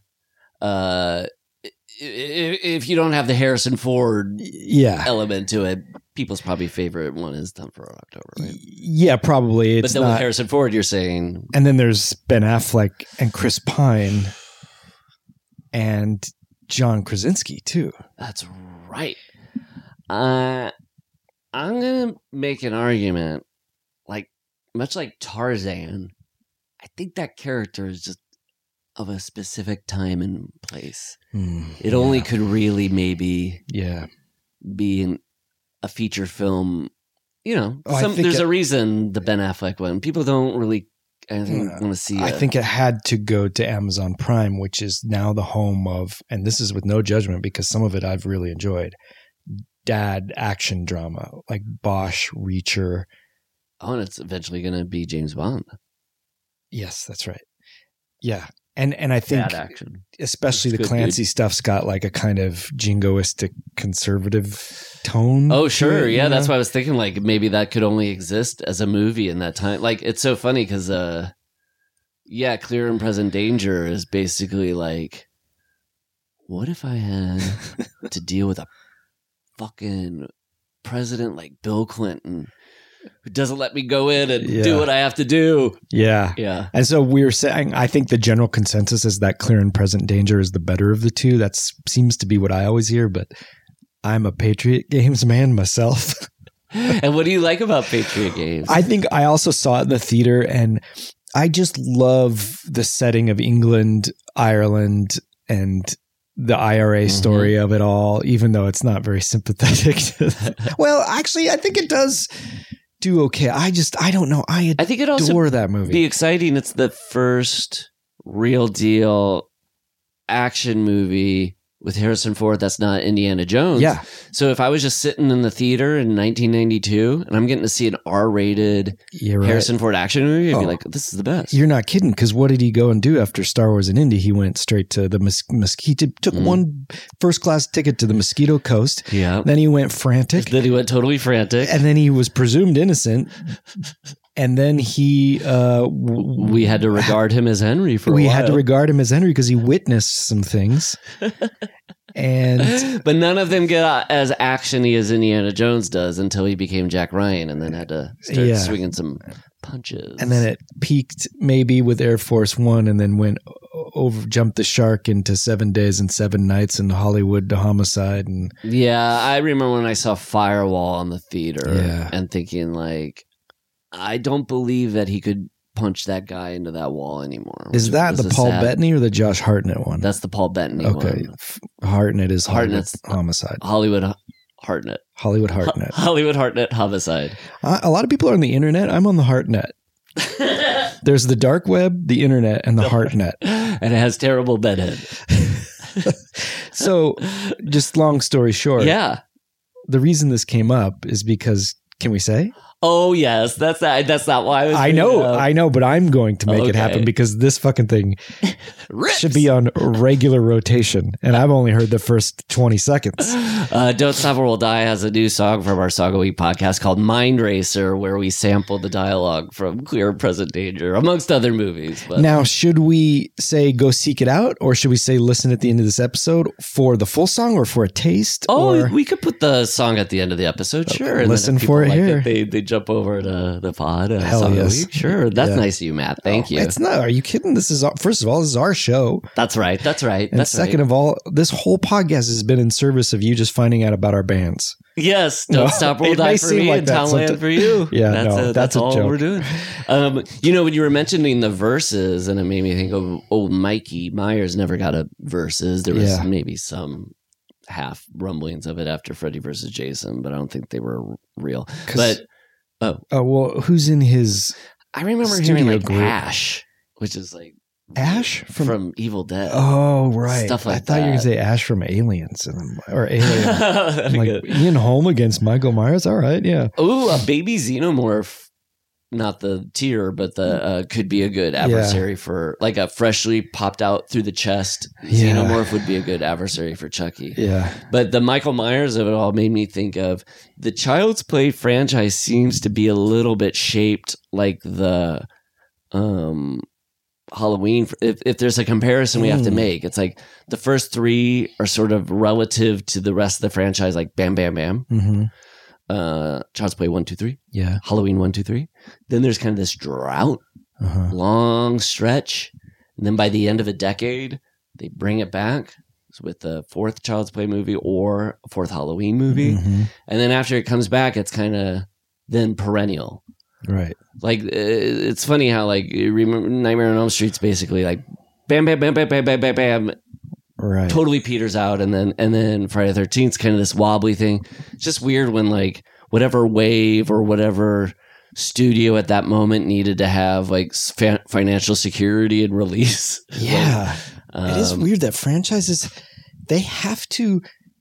there has to be enough momentum in those first three movies, usually to carry them either through a drought of no movies or a dearth of quality movies, and certain franchises have. So Halloween, Friday the 13th, Nightmare, Chucky, but like your Children's of the Corn, your Hellraisers, they keep going, but if anything, they're like, they don't have the escape velocity and they sink back into the sun as opposed to like get out of the atmosphere of the black hole or whatever it is. That's right. And maybe if there wasn't as much weight to them because they're so prolific, they would be able to ascend every once in a while. But it's kind of like, it's hard to expect a new Children of the Corn movie to ascend when it's got like the baggage of like 8 straight to DVD, straight to video. Could you imagine if they did a Children of the Corn movie now, but completely tied into the canon of the and not only expected you to know it, but also it's a hour and a half long movie, but the first hour and 25 minutes is pure exposition. I mean, we love horror fans, of course. We are them, but that's one of my favorite qualities to a horror fan is when they so sincerely believe, like, so the next Friday the 13th movie, are they going to bring Tommy Jarvis back? Yeah. It's like, guys, no. Can you imagine anybody going to a new Friday the 13th movie? They're like, the first plot point we're going to figure out is what happened to the Jarvis family. This is what drives me crazy about new Star Wars is that people are now expecting all the animated series and everything to adhere. And I know it's canon in the larger space of things, but just give me the movie canon. I don't want to have to know who's in Rebels. I don't want to know what Ezra is. I've heard it's great. I'm sorry, it's my fault. But no, I didn't. You're better than Ezra. I am better than Ezra. Yeah, I agree. And I happen to know that legendary story of Darth Maul crawling out of a junk heap and building fake legs after he survived from Phantom Menace in a comic, I believe, then maybe the cartoon. But when he shows up in Solo, most people don't know that. And frankly, I don't want to be reminded that I should have known that. And also knowing the behind the scenes story of that, and they didn't know who, they just knew they needed some heavy boss cameo there. And there were multiple ideas as to who it was going to be. And they put it in Darth Maul like late after the movie was even shot. I mean, this is the big argument of the George Lucas diehards is like, Diehards? George Lucas is doing a new Die Hard movie. Oh my God. The diehard fans of like George Lucas, the people who are like, die by the prequels is what I'm saying. Right.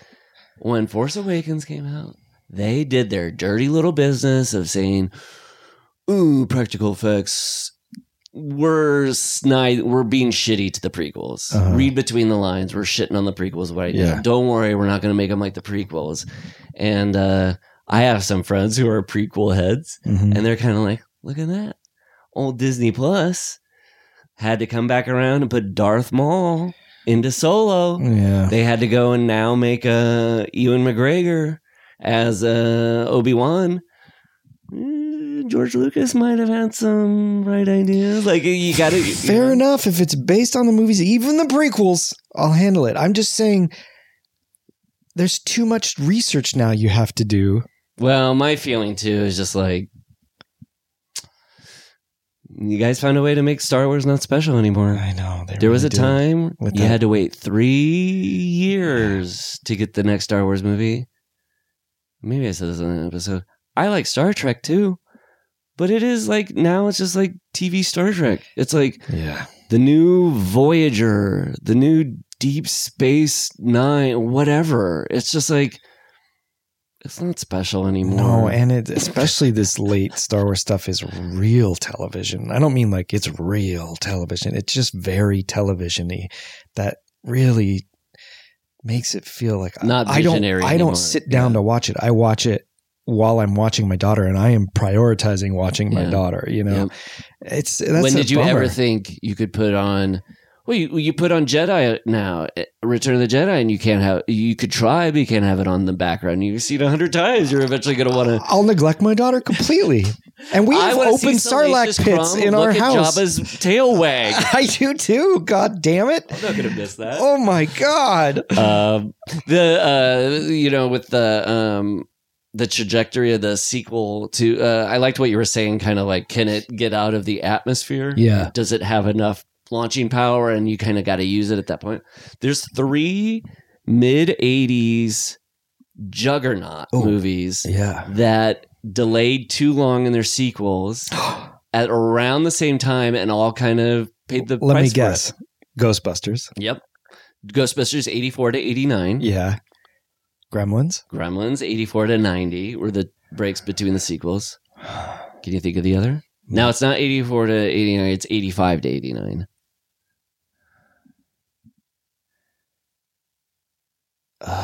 First in 85, sequel in 89. It's not Munchies to Munchie. Okay. Most people, I think, would guess that. They would say, is it Munchies to Munchie? It's not Back to the Future. It is. But didn't part 2 and 3 go gangbusters? My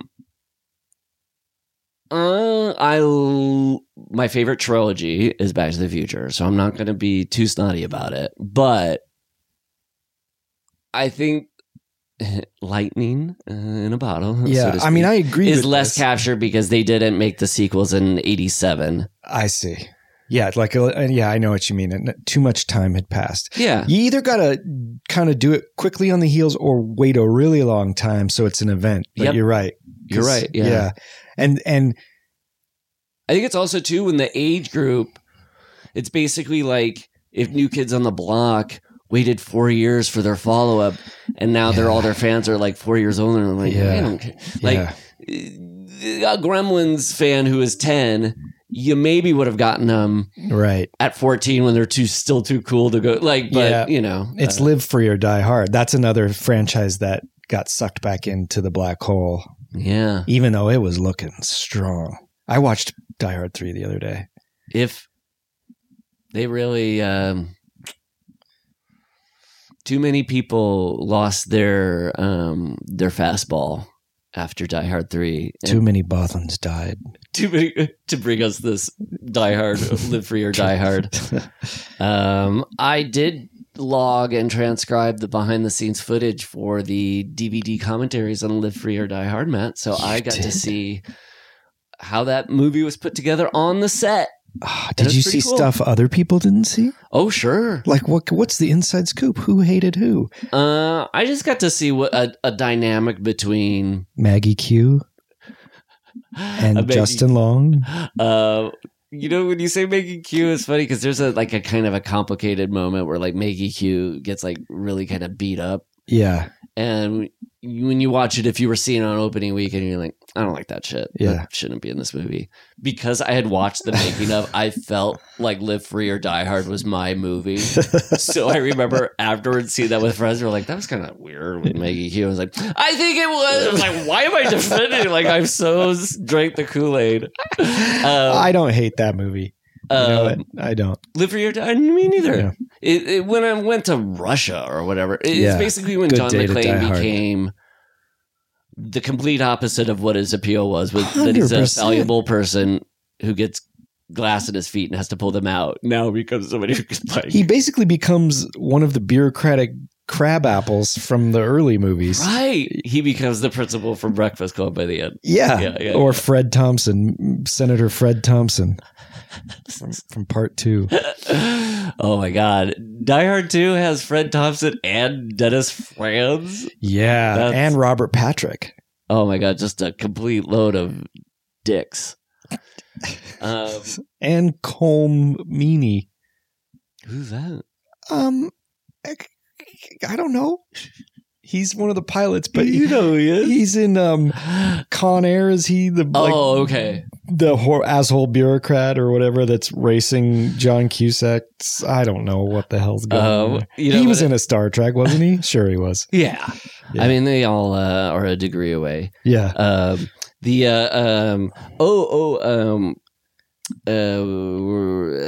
I don't know what it reminded me of this, but I alluded to it before. In the toy store. Did you see the board game for Fireball Island? No, all I could see was the Milton and Bradley chess and checkers set, but yes. Fireball Island, that's the big 3D mountain that it rolls down, right? We got to get this and we got to get Quicksand and we got to have a I have party. Fireball Island. That was a total rosebud sled for me. It was like I wanted one as a kid, couldn't get it, bought it like 7 years ago. Friends who have kids come over, they've come over and play it. So it's not just like indulgence of an adult. Like, did you buy a vintage one or did you buy? Are they still? They don't make it anymore. So you gotta buy them vintage, and there's so many pieces. It's really difficult to find a set that has all the pieces. But my friend had Fireball Island. I loved it. I don't normally like board games, Gorley, because it's you and some friends seated, focused on beating each other. It's just like it never has any fun for me, even as an adult. I can't get excited. But Fireball when Deluxe, you put it that way, I see what you're saying. Way to take the fun out of a game. I Rusty. love board games, but I see what you're saying. It's also, I had to be the center of attention when I was with my group of friends. I'm like, wait, the game is the center of attention? No, fellas. Something without a soul, much less my soul, wit, charm, a twinkle in its eye. But I did love Fireball Deluxe because it was like you got to be in a movie. You were basically like in an Indiana Jones game. Yeah. So my quick story, my friend had it and we would play it when we'd go over to his house. And one time he got excited and he went to sit down and the chair kind of moved and he fell back and fell on his butt or maybe tapped his head or something. And his mom... And he died. He died and we dedicated the game. We buried Fireball Island with him. His mom, who we loved, she was just a great mom. And, you go over to her house, she played Fireball Island with you. It was great. When it happened, she laughed. And I laughed. And my friend didn't like that his mom was laughing at him and his friend was laughing at him.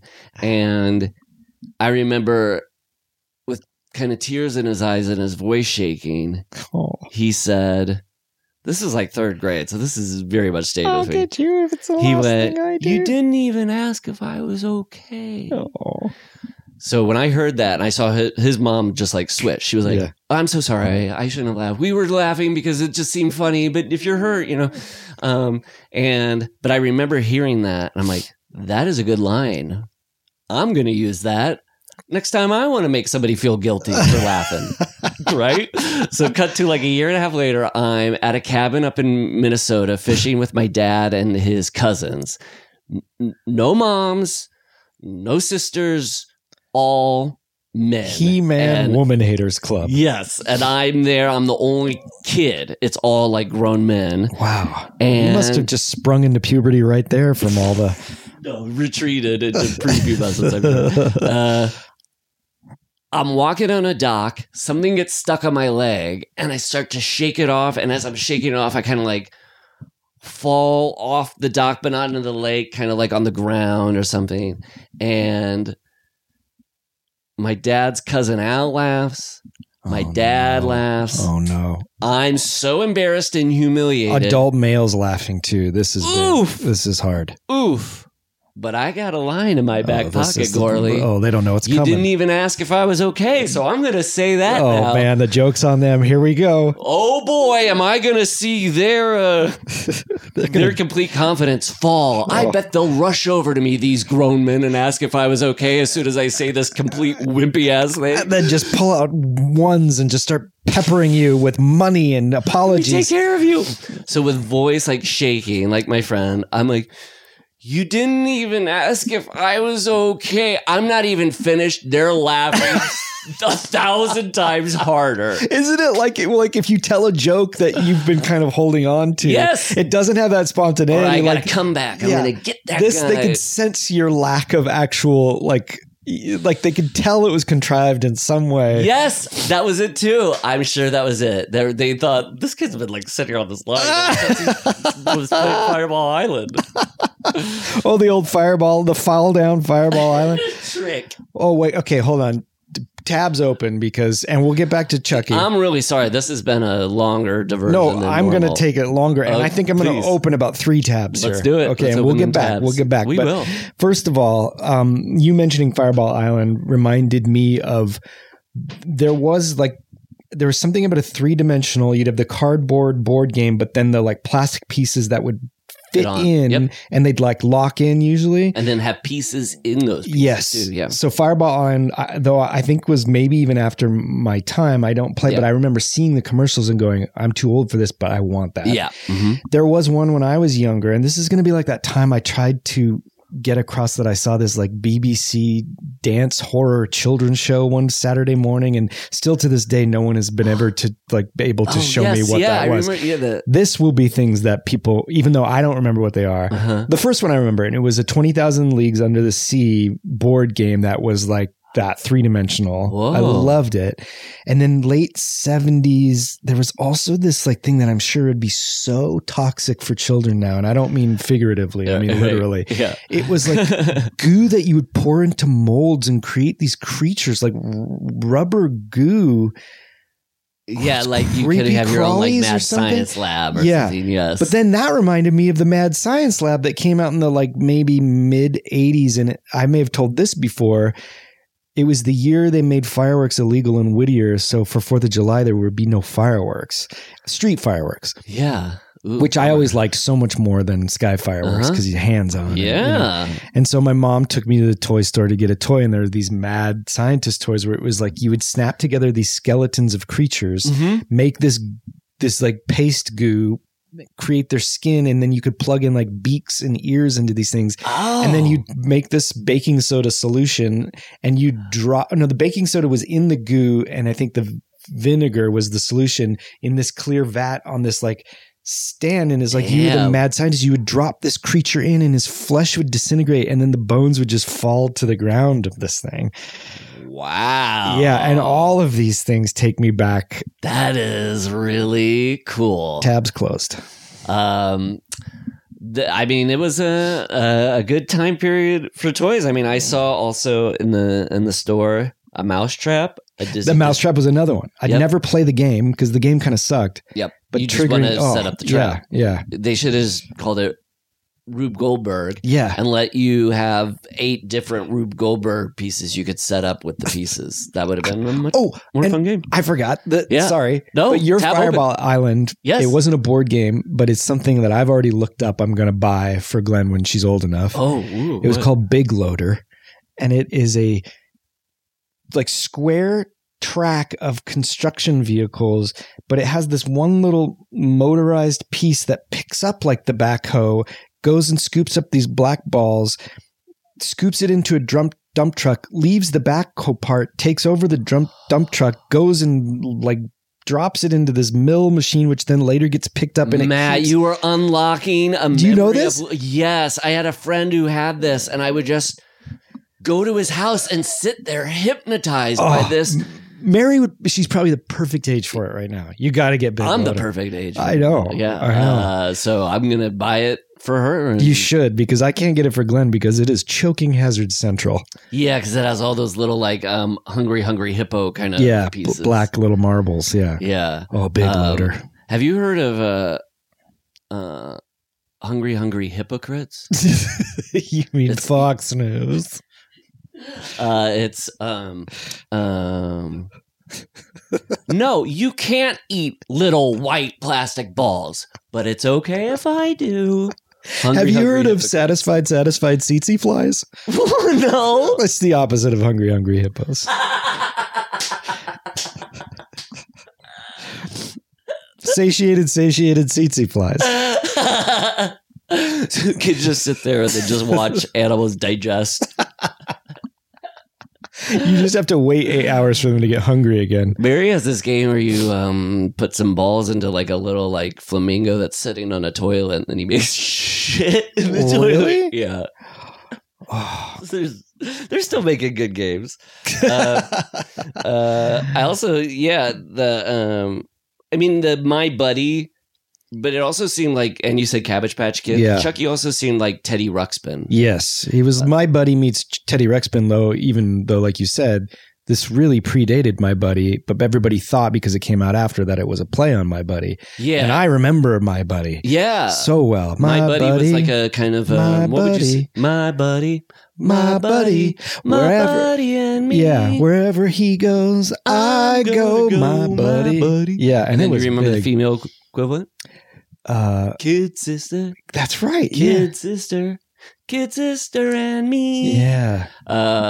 And Teddy Ruxpin was kind of its own thing. I mean, like, electronically, yes, it's closer to the Chucky thing of people being a little marveled that this thing can blink its eyes and talk and stuff. Right. And Baby Alive, would have we talked about Baby Alive on here? We might have. But yeah, that's the That was earlier. feeding. You feed the baby and then it would pee it out. I also thought this movie has a little bit of a. I don't know if it would have existed in its same form if not for E.T. Yeah. Because it's kind of the same thing with a single mom. But why didn't they do the blood buddies? Because that's more of the psychic connection. of Maybe E.T. that's what it was. Maybe Oh, that's that was partly too where close? Blood Buddy. No, but I'm saying Oh. maybe the original idea was Yeah. But yeah, the mom, the investigator, Mhm. who's kind of like this dark, handsome, Right. that never fully becomes a romance, but he is kind of like the surrogate father for this. And then, obviously too, the like kid robot, like there's a part where he's hiding.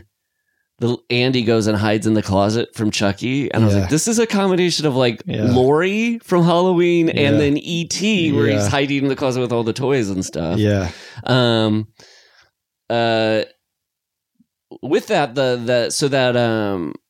you were talking about the cereal. I really love this opening, and I feel like with when he's making that cereal, I feel like it goes above and beyond what a movie normally would do to set the universe of the popularity of this character. Like when I see that's some good animation for the Chucky It's cartoon. top notch. Yeah, Where I and- thought they're like, at first I didn't know he was watching a good guy's cartoon. I thought this is a real cartoon. from Looks like a TV. real deal thing, Yeah. and a lot of movies wouldn't.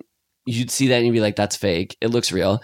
Then they do the costume Chucky character in the treehouse talking to the doll. And I'm Yeah, like, that was that cool. looks authentic. It does, but it's confusing as hell. Well, I'm going to say all this stuff to say, like, they do such a good job of making it feel like it's a real thing. But the one thing they mess up is a bit of a nitpick. I don't know if this is what you're going to say. This isn't how it would work. They wouldn't do a cartoon with all of these characters and then introduce the talking doll. The talking doll would have come first, and then they would have gone, let's build a cartoon around it. He would have... It's such a weird thing to be like, he's so obsessed with the good buddy, and then it's like, and now we have a talking doll. He's like, oh, they've made a talking... No, it's also the full-size stuffed fuzzy character guy. Yes. Talking to the doll is just... It's too... weird universe. Yeah, like as a kid, what are you going... You're going like, isn't the cartoon kind of the doll and they are one? You wouldn't who's have this guy? Mr. Rogers talking to a Mr. Rogers or Captain Kangaroo or Pee-wee. It makes it mixed up too. Solid merchandise though on the overall designed pajamas though. Pajamas, the cereal. And they call them pajama sneakers, what he's wearing. Really? They're like slippers. They're pajamas. They thought out. They fleshed out this world. Yeah. I bet you Mancini's got like a world Bible for Child's Play that's like as thick as of all the merchandise. Completed work of Shakespeare. Yeah. Leslie, my wife, for Father's Day got me a really cool coffee book called For Promotional Use Only. Ooh. That's like well photographed, just the cheesiest tie-in marketing shit for movies. Like a Kindergarten Cop keychain or something like that. Oh my God. And then the information at the bottom to like, who made it and where did it come from? Wow. Like it's an art piece or something. That's fucking great. But the, I mean, if they made they wouldn't do this because it's a scary movie, but if they had made I guess they never really fully made a Child's Play doll. I know that'd be tough, but they must now, right? I'm sure they do now for all the adults that like to collect that sort of thing. But I mean, when it was Rainbow Bright or Care Bears or whatever, Teddy Ruxpin had a cartoon. Yeah. Those things all came out after Strawberry Shortcake. Yeah, G.I. Joe too. G.I. Joe. It was all in service of the toy. And G.I. Joe and the Ecto one are also in the toy store at the beginning I saw. So like, which G.I. Joes are in there? I couldn't tell, but it was that like box from like the mid to late 80s when it became the red, white, and yellow, red, white, and blue striped under the logo, kind of square. Yeah. When they went down, I mean, I don't think you ever played with the... No, those were 60s. Yeah. Yeah, no. Yeah. I mean, I was around for the second coming of G.I. Joe, and boy, was I around. But that's Star Wars toys laying the law down, right? That's why did G.I. Joe go, well... These kids want their G.I. Joes to fit in their Millennium Falcons, so we got to make G.I. Joe scale to... Oh, yeah, and they did it one better, which, like me with like a lot of other kids, switched to Star Wars for one big reason. I mean, switched to G.I. Joe from Star Wars for one big reason. The first series of G.I. Joe were basically Star Wars. They had articulated elbows and knees, which Star Wars didn't have. Mm-hmm. But then after the first series of like 11 or 12, they did the swivel arm grip where you could suddenly have a soldier carry a rifle like they normally would. Because in Star Wars and G.I. Joe prior... You have to like rest it on their arms. No, you couldn't even do that. They'd have a rifle and it would be sticking straight out with one hand. And it just... This way they could hold a machine gun like and put it to the stock to their shoulder. When I saw that, I can't tell you how much that meant to me. And I rode my bike up to Save on Drug and bought Snow Job, the snow trooper. Snow Job. Red bearded snow. He looked like Bob Rochelle, for crying out loud. I'm just putting that together. It's all connected. Yeah. And I just remember he was the only action figure I had that had swivel arm grip. So he was just killing the other G.I. Joes, all the Star Wars guys. He was like some kind of super trooper just because he could pivot his arm to the right or to the left. That is so great that like he had the upper hand and now he could just slaughter all these other toys that have no way to defend themselves. But somewhere at some point there was a man or a woman working for Hasbro who said, what if we do this? And I'm sure in the room it wasn't a revelation because they're like, it's going to cost, it's going to be more money, it's going to be a different part of the production line. every kid I knew was like, intuitively was like that's a game changer. And it was. It was so stupid, but it was. Maybe it was sort of some the movie Big situation where some adult with a kid brain was there and like knew, or their kid said it or something, and he stole it and took it for his own idea. But I never looked back to Star Wars. And that happened. That was enough of a game changer. It was enough of a game changer, and that happened. I remember, I think for me, during a run up to a Christmas season. So my Christmas presents that year ended up being half G.I. Joe and half Star Wars, and I was done with Star Wars. This was post Return of the Jedi. That's your like rite of passage. Yeah, but I was getting that. Gifts grandfathered in that I didn't want anymore. I mean, with this movie, there's a bit of slice of life observational stuff of the complete vulnerable situation a parent and a child are put in during gift giving. Yeah. When she gives him that gift and she opens them, he's like, I don't know. But what kind of psychopath mom puts jeans in a gift the box the same size as a good buddy or good guy?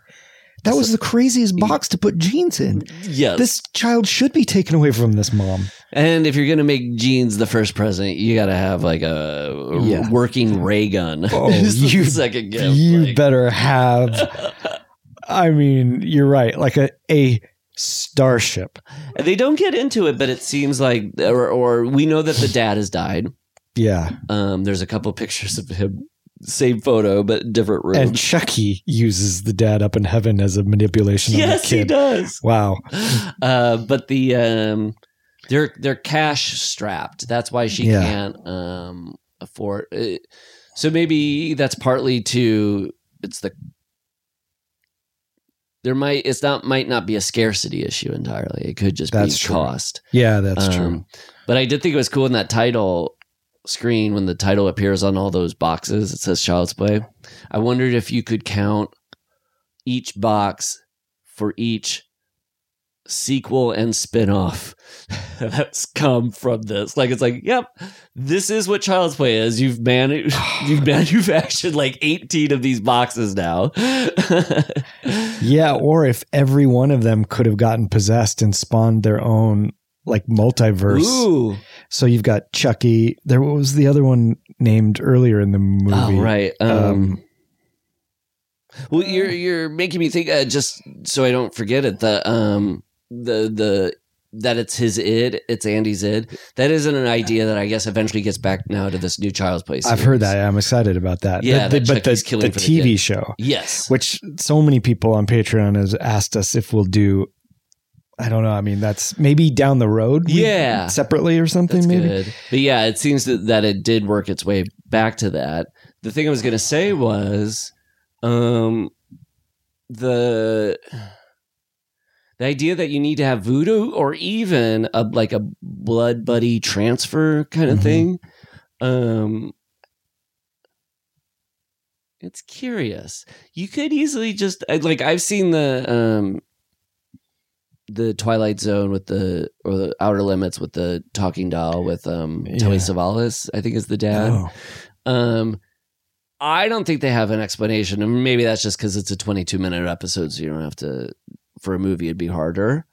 But both as an entertainment and as a whatever statement, having a corporation make a doll that when you bring home, it happens to be evil.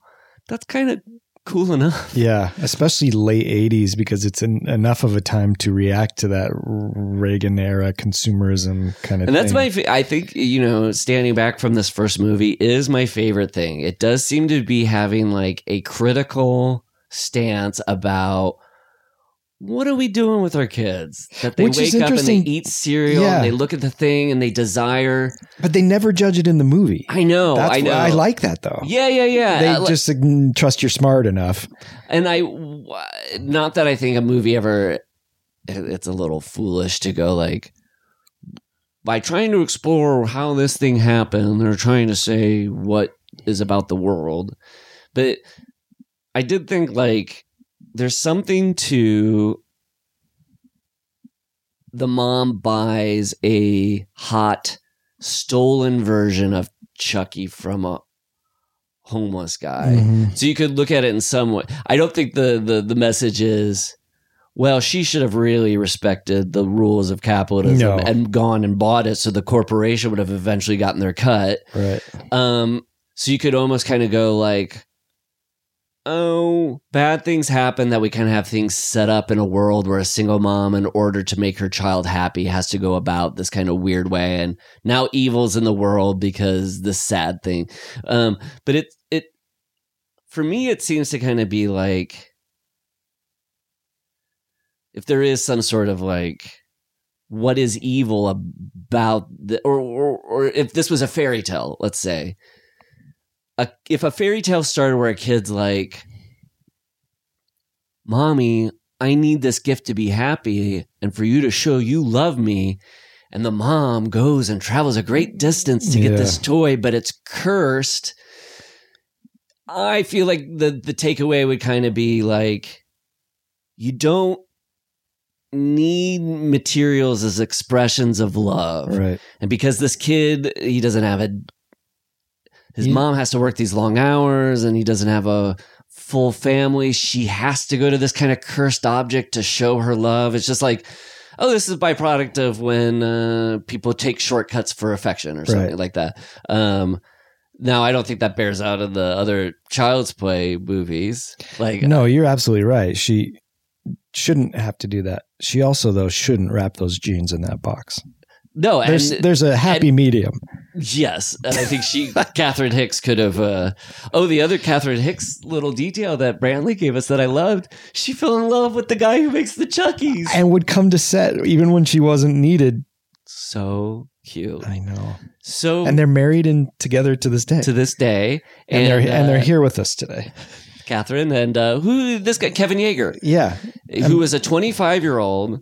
Who he did the marionette effects for Freddy in Nightmare on Elm Street 3, and then was recommended by Rick Baker, I believe, to do the effects for Chucky, which if you were an animatronic special effect horror guy, oh my God, you would be so stoked. Oh, those pictures Brantley sent and the one of Chucky without flesh is incredible. I watched the video too Brantley sent that is on YouTube of like, it's just an hour of their test material. I love VHS footage of it's also with Alien 3. Has all that stuff of just guys in like some San Fernando Valley effects house. Like they just set up a camera and they're having fun, like getting to be like, oh, look at this crazy shit. Those warehouses in San Fernando Valley around this time was just Porn or effects house? An effects house. Porn, effects house, porn, effects house. And all surrounding the Van Nuys airport. Yeah. I did go, during our little break, Matt, I did kind of go down a hole.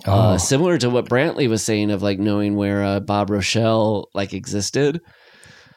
I've just found a little corner of the internet where you can, it's existed since the beginning of the internet, but like search by name and address places. And I've just really enjoyed nailing down where effect houses and porn studios are in the valley.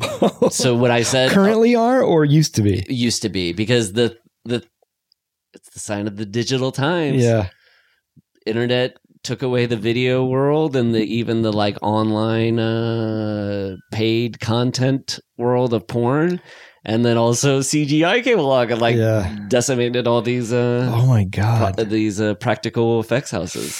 Wow. But it's really fun to go and look up an address of like an old former porn studio, and looks nice, but it's completely unmarked. Oh my God. And across the street from like the airport. It's like this is the only space they could find their little And I've also been looking up addresses of porn filmmakers stars I love who used to live in Los Angeles, and I go and I'm like, oh, Bob Gale used to live here. Oh my God, that's cool. Robert Zemeckis lived here. That's neat. I just watched 9 to 5 again, and that warehouse, the filming location for the warehouse. That too. Yeah, but the hospital that Dabney Coleman gets sent to is in Glendale, and it's just this tiny little kind of hospital / clinic. It's not like a big skyrise. That's awesome. Do you think it's the same Glendale Hospital as Halloween 2? No, it's not, because that's, I forget where that one is. I want to say maybe it's more Burbank, right? The Halloween 2. Why do I want to say that hospital's in Sierra Madre too? But I think I'm wrong about that. I think the Halloween 2 Alhambra hospital is the one where Scott Aukerman took me to when I sliced open my finger. At Seriously? his house. Yeah. I didn't know about any of this. Oh, I'll tell you real quick. Him and his wife Kulap, who both of them I adore, and when I moved to Los Angeles, they Sliced your finger open. They sliced my finger open and made me watch it bleed. And said, we're blood buddies. They were like surrogate older siblings' parents who like made me feel loved and at home in Los Angeles. And this was maybe 2011 or something. We were going to let's watch 3 Coen Brothers movies. And so they made this delicious food, and sometime between Miller's Crossing and Barton Fink or something like that, I went to cut the thing, and they later reported later that night when they cleaned it up, there was blood on the ceiling from where it splurted out from my heartbeat, when it. Oh my God. And Scott rushed me to like a North Hollywood, Toluca Lake, Burbank hospital. Oh, maybe it is in Burbank then. But it was like a filming location of sorts. I don't know if it was the Halloween 2 one or the 9 to 5 one. It had a number in it. We can look it up on the next pee break. Yeah, my little pee Fred. We'll be right back. With Corley and Rust. With Corley and Rust. Okay, the hospital in Halloween 2 was 2 hospitals. Morningside Hospital in Los Angeles near Inglewood, and Pasadena Community Hospital in Pasadena. Okay, so neither of those did I go. But Pasadena Community Hospital? Let me look that up. Have you been there? I don't know. Community. Did you ever have to go there for a checkup? Or to get killed? By a masked killer? It must not exist anymore unless it's a different hospital, because it doesn't come up. And then what's the 9 to 5 one? It's in Glendale. That's the one in Glendale. Yeah, I think that's on Chevy Chase Boulevard. Lucky you getting and there isn't Deal of the Century with Chevy Chase. Don't they shoot a scene on Dabney Coleman Boulevard? They should be so lucky. But lucky you get to watch 9 to 5. Oh, it was for Father's Day weekend.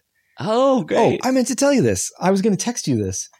Amanda was so sweet because her dad was coming up for Father's Day. So she's like, this is your first Father's Day. I know there's going to be other people. It's not going to be about you, which I was fine with. Right. So she made like Friday and Saturday night leading up to like, you pick 2 movies, we'll watch them. And, after Glenn goes to bed. So I picked Inglourious Bastards. Hey. And friend, I have to tell you, it's my favorite Tarantino movie. It's one of my favorite movies. That's awesome. And then you show up in this thing, and I just get filled with joy for you that you got to go do that. Also, I'm always reminded of how this is how we met. Yeah. Where you came on, I was there too to talk about it. But I see you up there, and I'm so happy for you when I see that movie. You can see in my eye how happy I am. Oh. Yeah, I was very, that's nice of you to say. It's funny, I was thinking about it this morning because I was listening to an interview with John Landis, and he came up with American Werewolf in London based on his experiences when he went to Europe for the first time to shoot Kelly's Heroes. And he had a lot of stories about moving around in Europe, being there to shoot a movie, and it was kind of like, you're with a bunch of actor dudes who are all playing soldiers and stuff, and it didn't it reminded me, I was like, the first time I went to overseas was for a World War II movie. What an experience. My God. And I was in 9 to 5 as well, so you were Roz? Isn't it like, this is our nerd brain that I know you will understand this. This time I'm watching it going, for some reason, I want to come out of this experience knowing all 3 of their full character names. Yeah. Like, if I'm gonna rewatch this movie, I gotta have a greater takeaway each time. Yeah, and I think I already knew it was Violet Newstead because she says in that movie, "Violet Newstead, please hold. Violet Newstead, please hold." That's Lily Tomlin. Do you know the other ones? Well, now I'm worried I've already forgotten them. Dolly Parton and Jane Fonda, I think were her full names. Judy Newley, I think. Mm-hmm. And then Doralee, I want to say Rhodes? I could be wrong, but it's something like that. Please tell me you fast forward through the part where they smoke some Maui Wowie. Oh, I'm watching the Clean Flicks version. It doesn't even have that in there. They've shown it on WGN too. How about that? That was a PG movie. Yeah. I mean, that movie is so radical in so many ways. And by that, I mean radical. I saw that thing in the theater when I was a kid. Oh my God. Yeah. Lucky you. That was the type of movie that would come out and it was just a no-brainer that, all right, hop in the car. We're going to go see a fun, lighthearted comedy. Yeah. And I bet the audience was probably laughing it up. I can't remember, but I'm sure. I was thinking, I wish I was in the audience during the babysitter scene in Child's Play. When she walks away and walks back, I was like, to be in the audience, everybody would have been like, yeah. And then the ending, I wish I could have been in an audience when Chucky is kind of like relentlessly keeps coming back. I think that would have been really fun. Well, that's the interesting with an audience. Time and place for this movie is that you can date a movie by how many false endings it either has or doesn't to reject that or to do that subversion of what you expect. Yes. But this is, I mean, how many movies can you think of where there's not only another like false, it's Halloween, he gets up again, but this one has a third. Yeah. And I think that peaked and you couldn't do it again in a straight way after, let's say, Fatal Attraction in 1987. When she comes out of the bathtub after you think she's drowned. Right. Because that was also like, we're no longer in the gutter of horror movies that do these like little, you think the person's dead jump scares. Now they're in the movies your parents go to on date night. So like a year later, I don't know when Child's Play was made relative to Fatal Attraction, but it did seem kind of like you can't just do one more. Yeah, because you also think she shoots him in the heart. Yeah, it seems like she does. It's so funny too. I love it when that guy's like, "You have to shoot him in the heart to kill Chucky." Unlike other living creatures, in order for him to die, he must be shot in the heart. I love too that he's the heart. Gosh. Most things don't die when you shoot them in the heart. But with Chucky, I guess he's that rare voodoo exception. I think what he means is you don't. Other creatures, you can kill them other ways than just shoot. I know, but just like it's not. There's a canister where you have to burn his body with 3 newt's eyes. It's just like shoot him in the heart because that's the only place he's developed a squib yet. So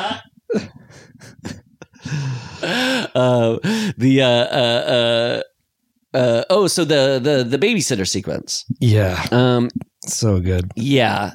A real highlight of the movie. What is it about Chucky's POV that's so good in this? Is it because it's got a scurry to it where other, like the Panaglide of Michael Myers is slow. Yeah. And you hear the pitter patter of his feet. And it's also cool too, because when he brings breakfast to the mom in bed at the beginning of the movie, they already start using that shot of the little feet. It's like in League with the Brood. There is a tie-in. Yeah. And if they would have done that id thing, then it would have totally been the Brood. But there's moments when he's walking out of school in his snowsuit holding Chucky to get on a wintry landscape. I'm like, this is totally the Brood. And kind of same fear of like little hands and little mouths and stuff and things that look like kids actually being far scarier. Right. But that babysitter is played by she plays Marty from Grease. It's Dinah Manoff. Oh, yeah. Dinah Manoff. And she is the daughter of Lee Grant, Oscar winner Lee Grant from Shampoo. I didn't know that. And got the hugest crush on her mom. But Dinah Manoff when I was a kid and we watched Grease, I was like, she's just the most Marty, yeah. beautiful, and she was so funny and cool. Yeah. So I was a Frenchie I partly wish she was the lead of Child's Play. I don't like her just as the friend, but the aunt who's gonna get killed off or something. But you like Frenchie. I was a Frenchie guy. Well, then you like Grease too. She's one of the few who comes back. I do like Grease too because I saw Grease in the theater with my mom and my sister, and I'm sure I mentioned this, went in late and then just watched the beginning after.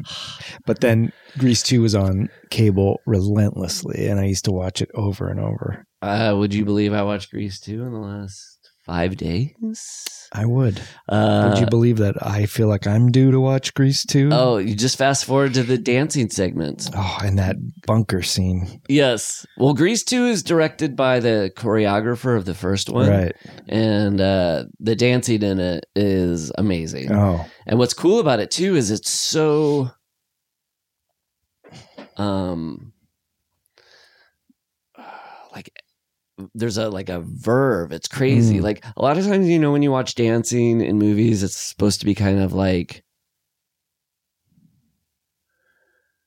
the affect of us enjoying dancing is still part of this kind of refined presentation of the dance. Yes. Yeah.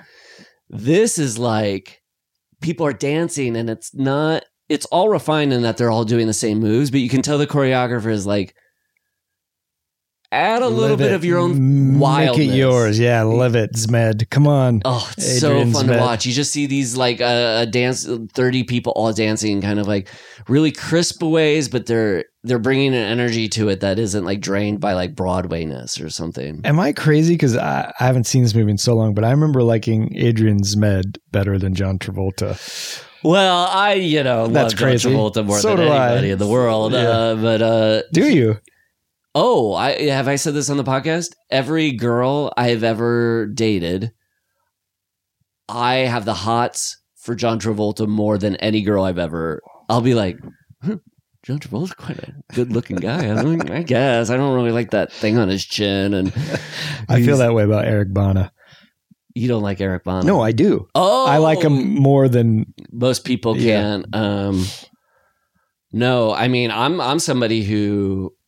When people who make fun of the wickedly talented Akina Mazim when he mispronounced her name at the Oscars, I'm like, yeah, guy, he has dyslexia. When did we start making fun of people with dyslexia? Like, that's my, like, yeah. I love that you'll defend him. I love it. I love him because I think he's a gentle he seems soul nice, yeah. who's been through a ringer of sorts. Oh, he sure has with his... Of a system that he can't control. And his personal losses and yeah, there is a mythology about him that has really done him wrong, because has there ever been any proof to any of these rumors or anything? Like they're just salacious rumors. It'll be like tabloid pictures and stuff is the most it gets. Yeah. But the I just want him to be happy, but also there's such a, no matter what character he plays, there's always like such a warmth and tenderness to him. And because he's a dancer, when he moves, it's the same. I've been watching Michael J. Fox movies too. I'm like, God, the way they control their bodies is just like half of what's appealing. But before I said Michael J. Fox, Adrian Zmed? No, John Travolta. Oh, yeah. I thought you knew that. Of course. When I was watching Pulp Fiction, I recently rewatched it, and that date scene. Where they do the twist? Yeah. Before they do the twist and they're talking, and she goes something like, I'm not going to tell you the joke,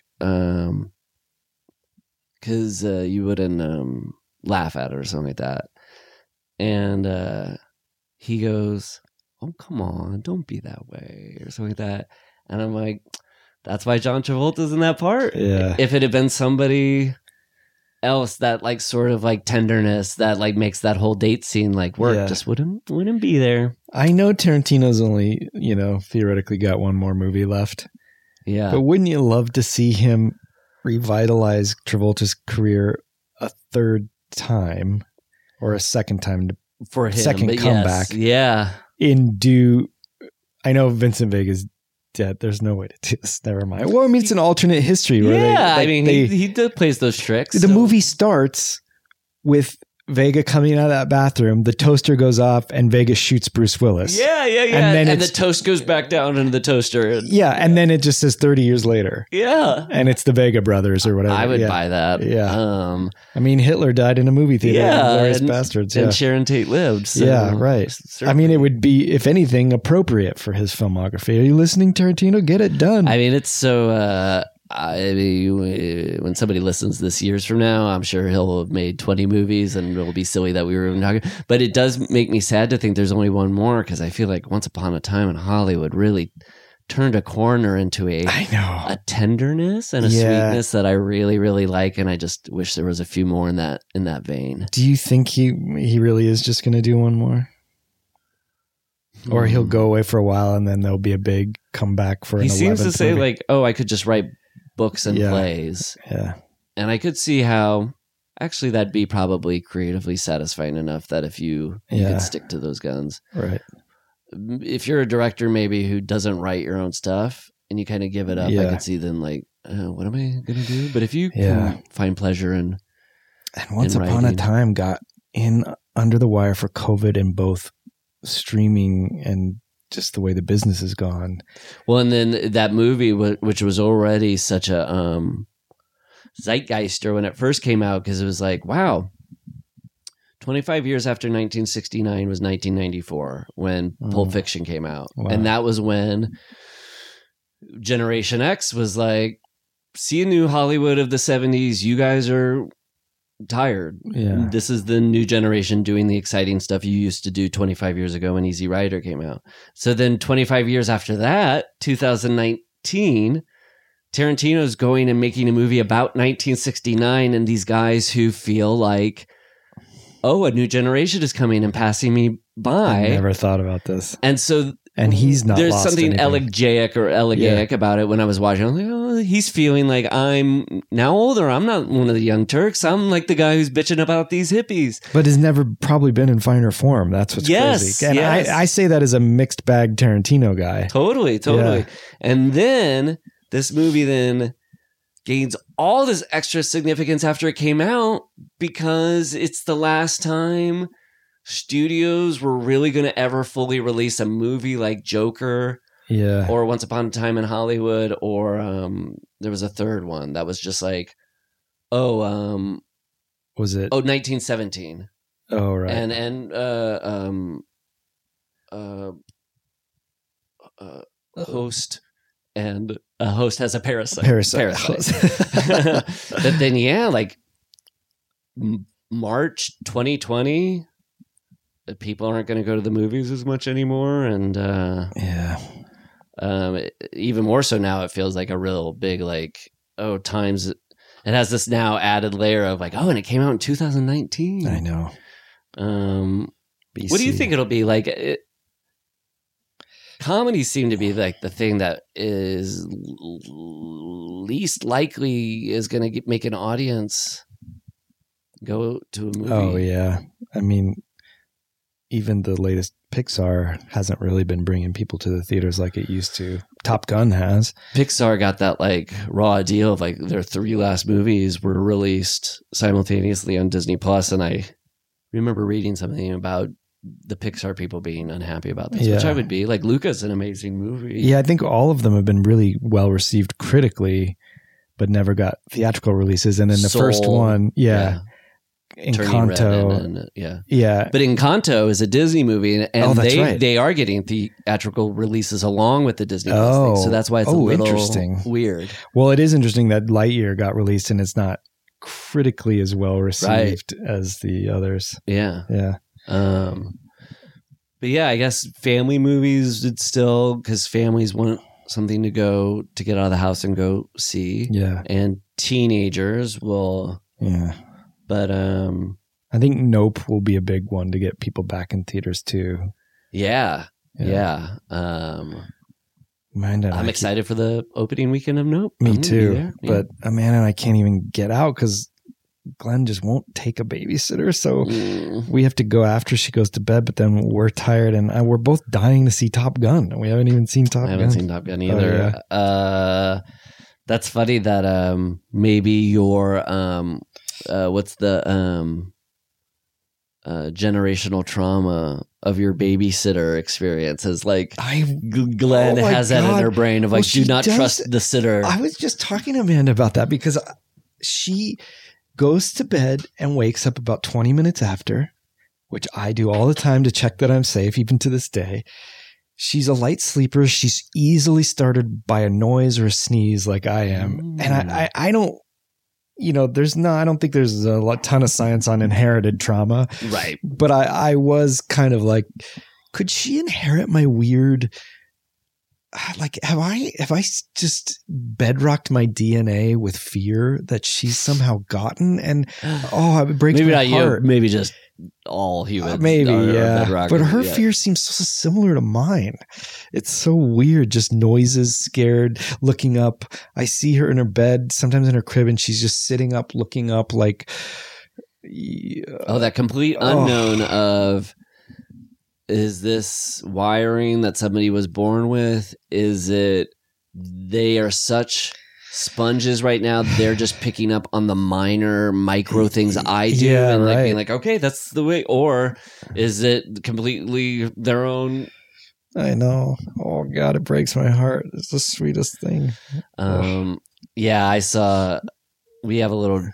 Mary's 4.5 right now, and we have this like feelings chart up in a wall. And I think I told you before you had Glenn. I was like, a really great thing about a kid that I think you'll like is that all the sort of like chest puffing crud that grown-ups cake on themselves to seem cool or smart or kids just don't have that. They're just like themselves.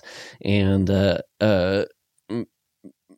Mary had a friend over and we have this chart of like feelings and you can point at what feeling you're feeling. And Mary had a friend over and she was like, you know what I'm feeling right now? I'm feeling, and she pointed at happy. And then her friend went, it's because I'm here, right? And Mary went, yeah. And I was like, that exchange of feelings are feelings I still have as an adult. Yeah. Which is like, I'm happy. Am I happy because my friend Matt is here? Yes, that's why I'm like, but whatever crud gets built up, it's just a little bit difficult to express. So to see two kids express the feelings we all feel without all the gunk. Oh, I don't want to sound cheesy, but I know exactly what you're talking about. When you show up at my kitchen door and I see you, I go, oh, this is my little like recess playtime. And it's like when we had that timeline of Halloween on the window, that's our little feelings chart. Yes. Come on, stay with us, listeners. You can do it. You can do it. We'll talk about Chucky, we promise. Well, so with Chucky, he kills Marty from Grease with a hammer to the head, which doesn't really. The cops don't suspect much with the hammer. No, they collect it as possible evidence. But this cop has the detective has the unfortunate job of telling a mom that her friend is dead, and I think your son killed her. Tough news to break. How many movies feature a body falling on a car? But it's more than that. It's like a featured shot. You've got this. You've got Lethal Weapon. The car explosion thing that happens in 80s movies. Lethal Weapon, Die Hard. Lethal Weapon's the Friday 13th has some of those. That's right. Yeah. They really make it a money shot. That's the weird thing. And it's often slow-mo. Yeah. You know what existed in Lethal Weapon, and this movie was the thing, but you know what existed in this movie and a 1930s high society comedy is her boss at the department store with the pink bow tie. Hey, I don't think so. Mr. Criswell. Well, I never. He was great. I wanted to go to that department store so bad, though. Department stores are the bomb. Oh, man. I got a real thing for him. The smell, the look, the feel, the touch. What I was just saying was the Rosemary's Baby thing. What's great about Rosemary's Baby, you know, is like there's a demonic thing happening, but because it's a vulnerable person who's trying to tell people this, they're all like, yeah, you're hysterical because you're pregnant, lady. Right. When I watch this movie, I do feel like it's like the kid version of Rosemary's Baby. It is. Which is like, oh, kids don't have rights. No. Like when that detective came in, he was like, so what's going on? Like without a lawyer, and the mom walks in. I'm like, they're explaining to kids, lawyers should be there. What about kids' Well, the fact that they rights? just take him away, and I get they're kind of taking him away because he's the danger, but they're almost acting like, no, this kid's got to be removed from this environment. When the mom at this point doesn't even believe the kid and is actually on the side of the cops, kind of going like, hey, now you didn't hear anything. If anything, they should keep the kid with the mom, unless maybe I guess she's in danger if this kid's a killer. But yeah, but no, it doesn't seem like if you suspect the kid's a killer to like separate him from his mother. Although the kid is unhealthily obsessed with the good guy toy line. And this comes from me being like rebuked Mask. for my mask obsessions. I bet Andy had a friend who was like, wow, you really like the Buddy doll. And that was the Buddy doll saying that. Like, hey, buddy, I need a break, man. Let's just see each other at school. By the way, every kid, bring your giant doll to school, no issue. Yes. Another thing of the era of this movie, along with the exploding car when somebody falls on it, is if you were a thriller in the 80s and you live in an apartment, yeah, your elevator best be one of those cage ones. Oh, forget it. And that was a nice looking lobby. That whole building looked like the same building where Sean Connery dies in The Untouchables. I know all the Chicago buildings probably look like that. But yeah. Chicago does a pretty good job of keeping all their those what are they called? Railroad apartments? Like L train or no rail? No, they're all one hall and every room is off one hall. Oh, is that what they're called? I forget. That makes because the hallway looks like a. I see. Each room is like a compartment on a train. It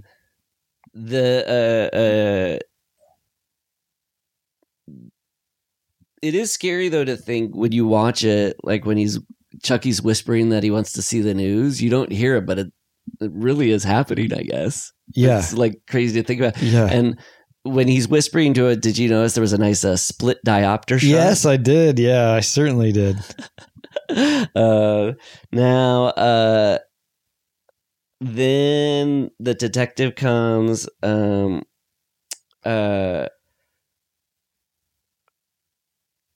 Andy does that really embarrassing thing where you're trying to like talk, come on. Oh yeah, this is when he beats up Chucky. Yeah, he's punching him. Yeah, which I guess Charles Lee Ray must have been like, I can't really show how this is hurting me right now. That's right.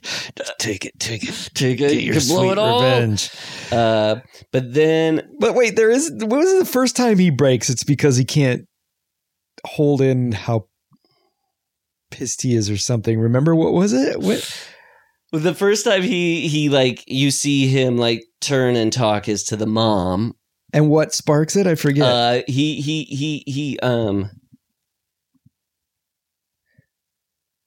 She's gonna put him in the fire, right?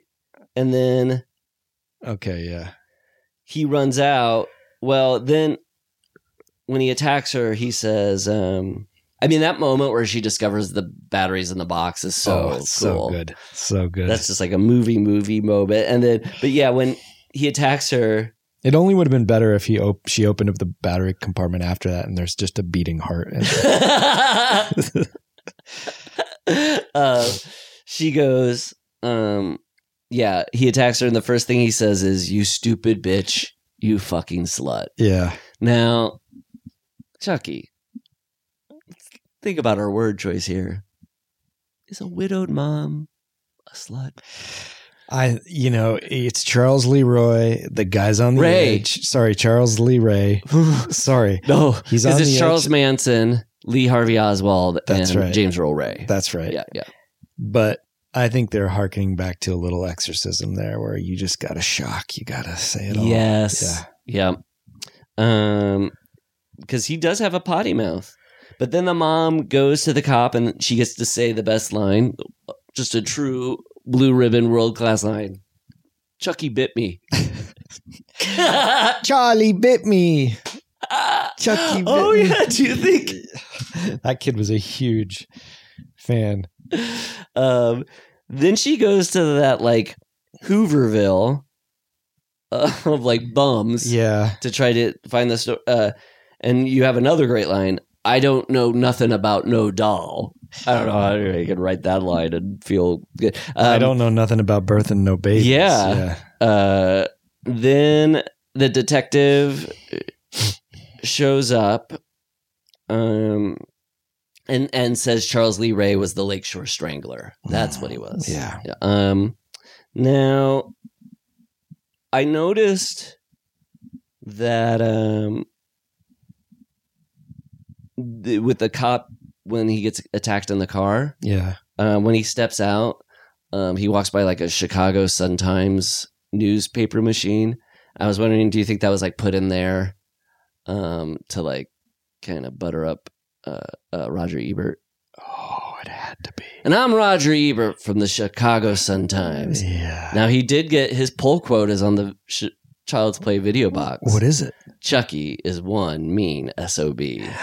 Did he give it an otherwise favorable review? Or? It was 3 out of 4 stars. Pretty good. But I think any person making a horror movie hopes that the reviewer uses the main character's name and then says, is a mean SOB.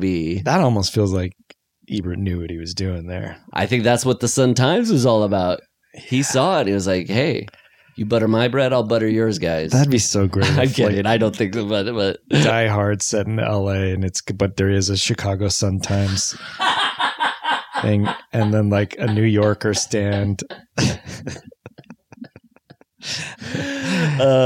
What's that movie where The Mission, that Robert De Niro movie? Yeah, just appearing in a movie that can't even Quest for Fire has a dispenser for the Chicago Sun-Times.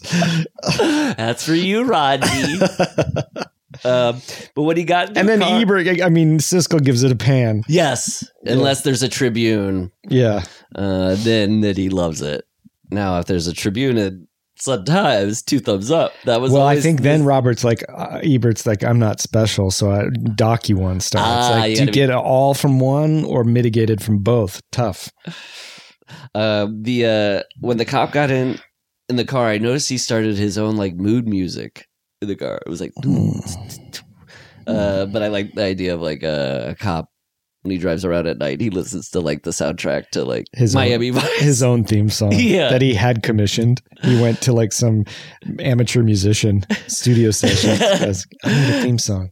And this section, like I said, is really crazy. The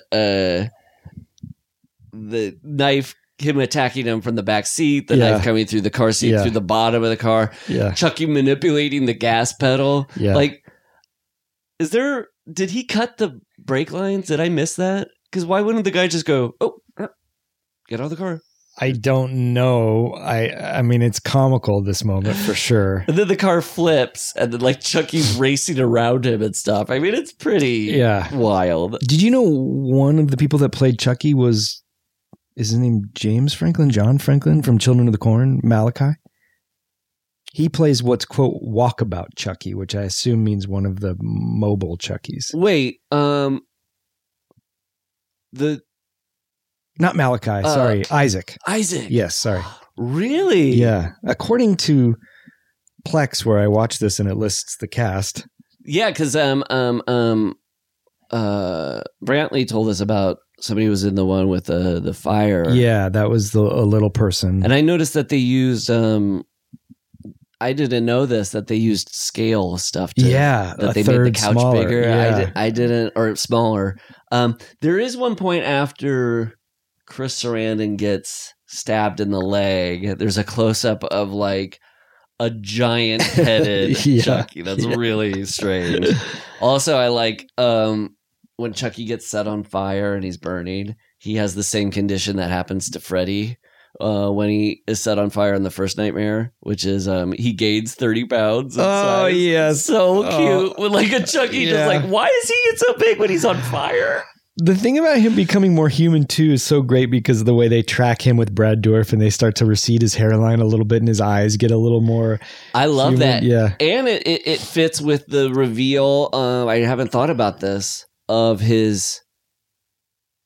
he is in the movie.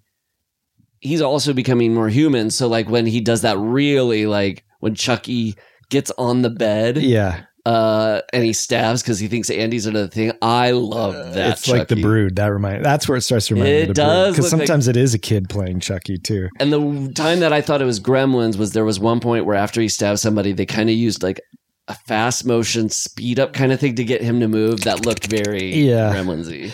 I have no idea how Chucky comes back to life in the second one, and I'm thrilled to find out. Well, you might have noticed at the end of this one, there was an open door. So he goes through that open door. As this just melted. No. I just it's funny that the movie at the end is like it freeze frames. Yeah. Much like the end of Scream 3, we've had now 2 movies that end with an open door. Right. But it's like reverse Godfather. I was just going to say, yeah. Did you hear that Nev Campbell's not going to be in the new Scream and it's set in New York? I think it's set in the city, like Manhattan. I think we briefly talked about it on a bonus episode or something because I was saying like, I remember, you got to pay Nev Campbell what she's worth. You got to get her in a Scream movie. Yeah, you think she'll be? You think this is dealings? I think it might be just political dealings, right. Like her wanting to get paid what she's owed, and so is doing some negotiating. I'm also. Scream has to still surprise us in ways. And I partly think this is maybe a way to throw us off. Like, they can't ever. It's too P.T. Barnum-y or what, like Jason putting men Manhattan. on the moon faking men on the moon. This is too conspiracy theory. But the idea that you would just not think Nev Campbell's in the movie, and then when you go see the new Scream movie, you're like, she is. I'd be okay with her not being in it because it seems like it's going to be jumping through hoops to connect all these dots now, especially with Hayden Panettiere coming back. Yeah. It's okay to just take a break. Her last couple appearances, maybe the last one was pretty good, but the one before that was they've been decreasing in amount. To the point where they're just token, and it doesn't feel like it needs it. Yeah, Scream 1 and 2 are like the big Sydney standouts because by Scream 3, she's like noticeably her screen time is far lessened. Her scream time, but she's the face of Scream. I don't want to Scream without her. And they've managed to keep it up. Yeah, that's no true. Other horror franchise has been able to keep talent for this long. I wish they. Ooh, is that true? With the exception, I guess, of Robert Englund as Freddy. Right. But most people don't like to stick around in horror movies. True. Even in the movies, they don't stick around very because of the killers. I do think it's slightly convenient that the way Chucky can live forever is by killing the first person he told that he was not himself. Yeah, what a weird rule. That's voodoo. Is that voodoo lore? Why couldn't they just set a child's body or something like not pre-puberty? That's or just like something too specific, its but just size. Like, yes. Yeah. So in order for it to grow, but it's the first person you told. That's hilarious. I would love to see the movie though, where Charles Lee Ray goes into the body of Andy. Yes, and he's just talking like a little sailor kid. There's your new Freaky Friday. I guess that is the movie Freaky. I mean, this movie is. I've been watching a lot of Robert Zemeckis movies lately, and I was like, part of the appeal when I was a kid watching his movies was that they were special effect movies. Yeah, and getting to watch them over and over again is like getting to watch an effect over again, but also trying to figure out how they did it. And it put me in a position when I was watching Child's Play. I'm like, a lot of the fun of these movies are the like the special effect Yeah. of Chucky. And that voodoo scene, when it comes about, that's the most memorable scene for me. And I was trying to, like, why do I remember this way more than the electromagnetic shock scene? And I do think it's because it's the longest scene of Chucky talking and moving around and having dialogue with the other voodoo guy. And just, that's such a cool... I love the little Chucky doll and how he moves. Will we see in this run a change from practical to CG, or do they not go there? I think they keep it practical. I don't know what the reboot is, and I bet it's that thing that eventually happens is the practical with digital accoutrement. Eventually happens. But getting to see those movies and how they pull them off is cool. Yeah, I wonder when they start or even when the technology has a boost, because I imagine like intricate little whatever the servos servos become more advanced. I think Brantley talked about that the servos were not small enough. That's why Chucky is so big. They wanted Chucky to be smaller, but to get all of this in there, that's why they had to do it. Servo technology was still. And I guess, even if it had been a few years before that, then he wouldn't have been able to look like that. Right. Like, probably is a fairly cutting edge thing. Yeah.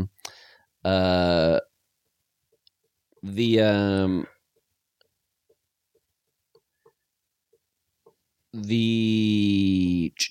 the end here,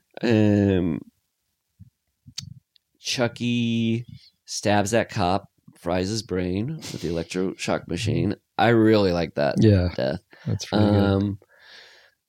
Didn't it seem like Brantley's notes helped me realize that this was tacked on? But when that woman says in the elevator, ugly dog, and then like right as Chucky's leaving, he goes, "Fuck you." Yeah, and you don't see it. You just hear it. Fuck you. Fuck you. It's funny as hell, though. Oh, I love it. Oh, God. Fuck you. Fuck you. He can't.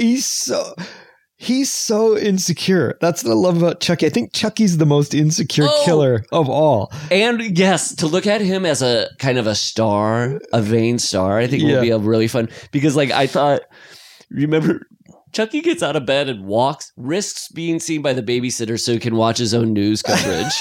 He's such a fucking whore. And he's telling Andy, like, get the 10 p.m. news on. He's Trump. Yes. He's Trump. He's got to watch his own thing. He does it. I mean, he calls women's derogatory terms. Trump. Oh, my God. He's a sociopath narcissist. I love it. Oh, I hope we get more and more of that, where it's just he can't. Well, his whole thing is about the perpetuation of his soul and body. Yeah. I mean, Jason and I guess Freddy's, that's a little bit what he wants. He's pissed off that he was killed and he wants to continue. Like, no, you can't get rid of me. But Chucky's the ultimate, like, just narcissist. Oh, I love it. I would rather be a doll than not have my personality in this world. Fuck you. Fuck you. I don't have time. If I had time, I'd kill you. I did notice the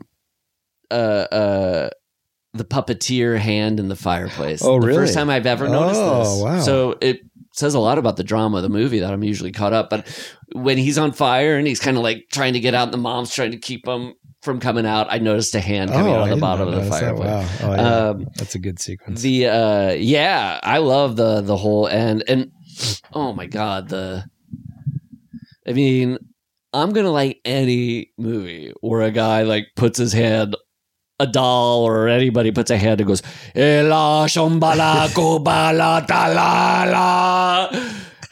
And late 80s is peak thunderstorm lightning effects. Oh, yeah. Coming up over a building. That seemed to be a thing that was really... the dye in the water effect. Plus just the power of lightning with, Jason Lives and This was, and then just the ongoing explosions in this movie. Just lots of, and then I like a mom and son, single mom and a son working together. Cujo. Shining. Yep. And Andy gets the kid who plays Andy's pretty good. He's not as good as like, well, to reference Shining, like Danny. Or Danny Pintaro from Cujo. Yeah. Many Danny's. He's not up to the... But he is good, yeah. Yeah, it's just there's sometimes where he's kind of like, but then Chucky told me that I wouldn't, He's got a little bit of the sing-songy cute kid disease. But there's a part when he cries that I was like, it was legit. And then when he goes, this is the end, friend. Yeah. I love that. That's like plays in a record on a loop. And also him going, he said his name is Charles Lee Ray. The other... his voice is like perfect for that. I wish they'd just start calling him Charles. Yeah. Not really. Show a little respect. Yeah. That kid is in part 2. Okay. The actor. And then part 3 does the soap opera. Oh, blink. And this kid. The casting Texas Switch. Yeah. Oh, wow. Yes. Okay. I did think part of the Chucky coming back over and over again was a little bit of like, hey, these toys are built to last. Oh, I wish I had a toy like this. It felt very much like Terminator to me, where just parts of you are coming back. Yeah. Yes. Even that his hand gets like, you can start to see the little. Yes. And I love Chucky slowing down his words at the end. That's really creepy, and it makes up for the moment right before that. That's really ridiculous with like a slow-mo shot of a piece of fabric like blowing up and getting like blown up against a wall. Like when they show Chucky getting shot, it's like, guys, all I'm seeing here is a piece of fabric. Hilarious. I love that shot. Like that's the one you want to go slow-mo on? That, and then when you get to melted Chucky talking, the effects are so good on that. Yes. I love it. I love it. You can still see the teeth in there.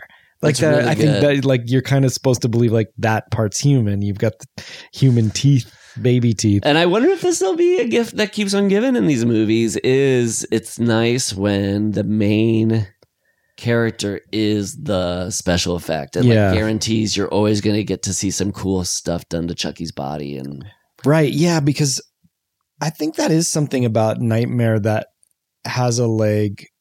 Jason has it too, but Michael Myers doesn't. Michael Myers became dependent on Laurie Strode to a certain extent, where Friday the 13th Nightmare doesn't. And Chucky's the star. Jason's the star. Freddy's the star. Michael is the star, but Laurie's kind of needs to be there too. Yeah. This is the closest connection, though, between that setup of a slasher. I guess Andy's a little close to Nancy too, with the connection that like this sort of bond that he has with the killer. But the that Andy could kind of go away and Chucky can still continue as a threat is different than people now really like Laurie coming back in the action. It's not like if they bring Child's Play, they're like, what about Andy? Yeah, we'll see. We'll see.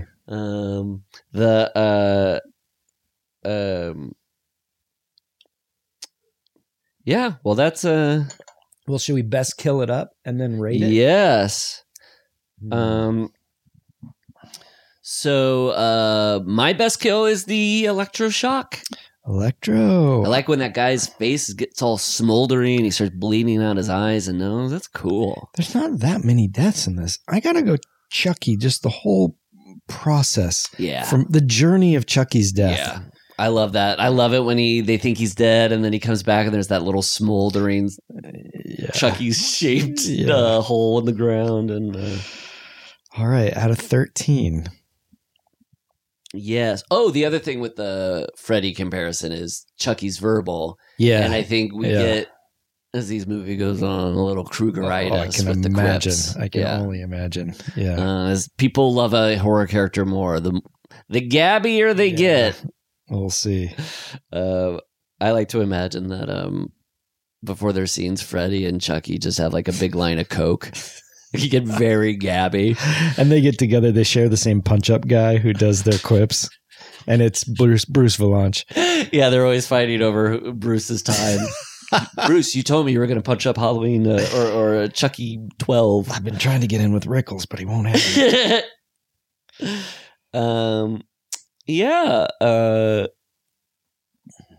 Okay. I'll give this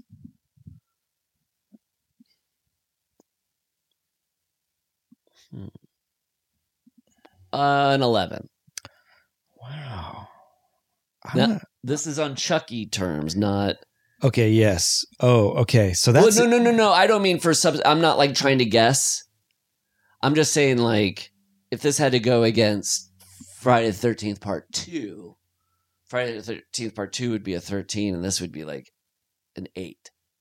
But in terms of like, I sat down, I knew I was going to watch a Child's Play movie. This is the Child's Play movie that was given to me on a scale of 1 to 13. 10. Let's make it a 10. Okay.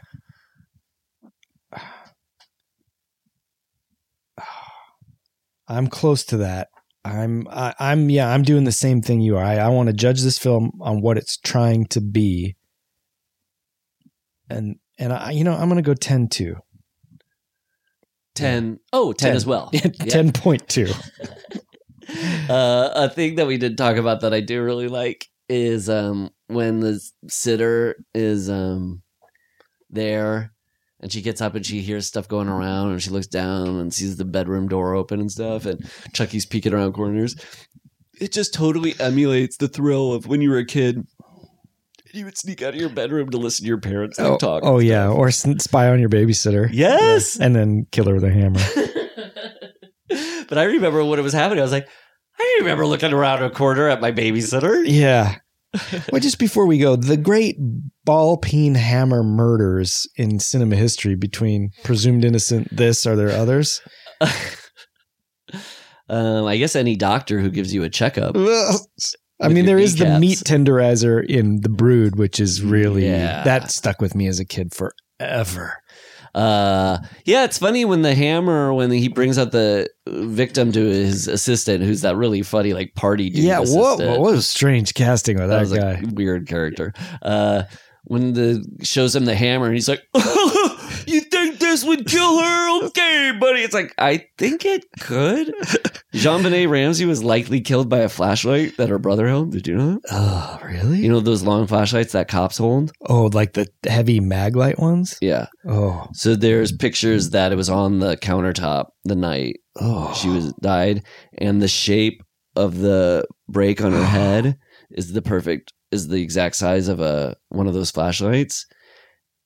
I don't know if you know this, Gorley. This is going to be even more of a wow to you than Warren Beatty and Shirley MacLaine are siblings. Jean-Benet was likely killed by her brother. I have heard that as a theory. So where's he now? He's just living free as an adult? Yeah, with no parents. His parents they both died. Likely covered for him because they were like, we don't want to lose two kids, one to death and then one has to go into some correctional facility or whatever. God. So they make the worst choice for their son, which is they lie for him and now they're gone. And so he has to live in the lie that these parents created for him.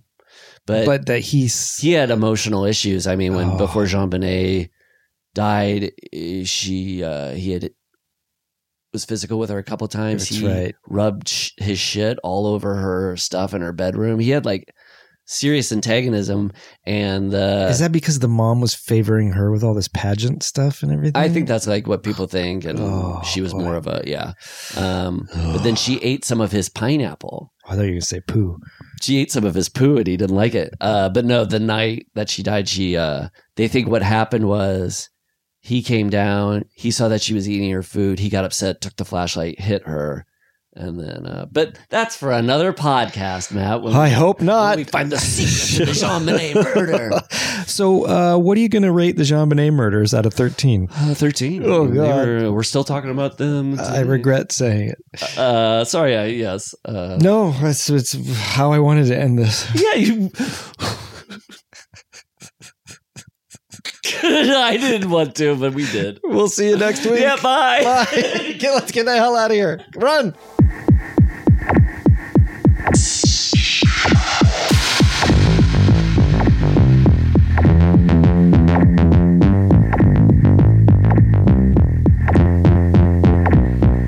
How dare dare you come in here and lecture me? How dare you, sir? My traces. How dare you come in here and lecture me? How dare you, sir? My traces. How dare you come into this office and bark at me like some little junkyard dog? My traces. How dare you come into this office and bark at me like some little junkyard dog?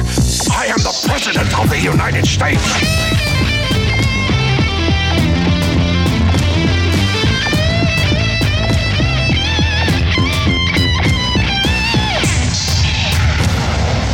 But this morning, I woke up screaming. My traces. But this morning, I woke up screaming. My traces. But this morning, I woke up screaming. My traces. And I couldn't stop. I need this to end. This has to end.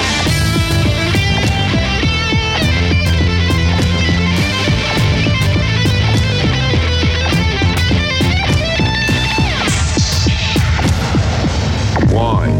Huh? Well, I'm just giving you what the idea is. My traces. Why? Huh? Well, I'm just giving you what the idea is. My traces. Why? Huh? Well, I'm just giving you what the idea is. My traces. Oh, is that brilliant?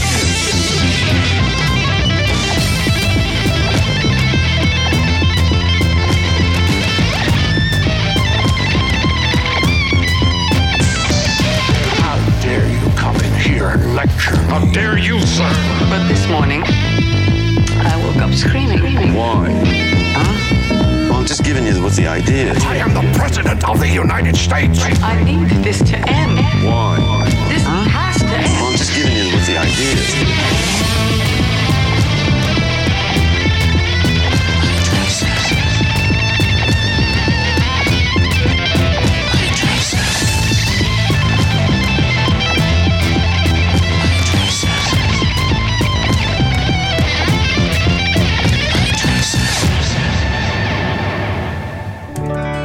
For more Gorley and Rust content, head over to patreon.com/withgorleyandrust to get episodes ad-free and a whole week early. Plus, monthly mailbag episodes and feature-length watch-along film commentaries of your favorite horror classics.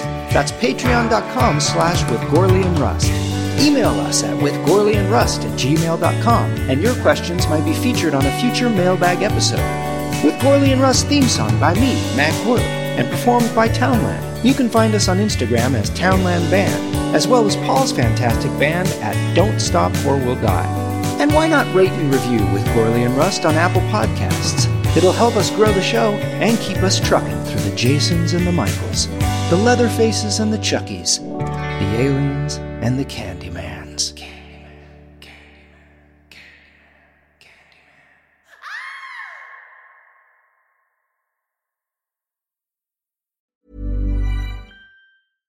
Imagine the softest sheets you've ever felt. Now imagine them getting even softer over time. That's what you'll feel with Boll & Branch's organic cotton sheets. In a recent customer survey, 96% replied that Boll & Branch sheets get softer with every wash. Start getting your best night's sleep in these sheets that get softer and softer for years to come. Try their sheets with a 30-night guarantee. Plus, get 15% off your first order at bollandbranch.com. Code BUTTERY. Exclusions apply. See site for details.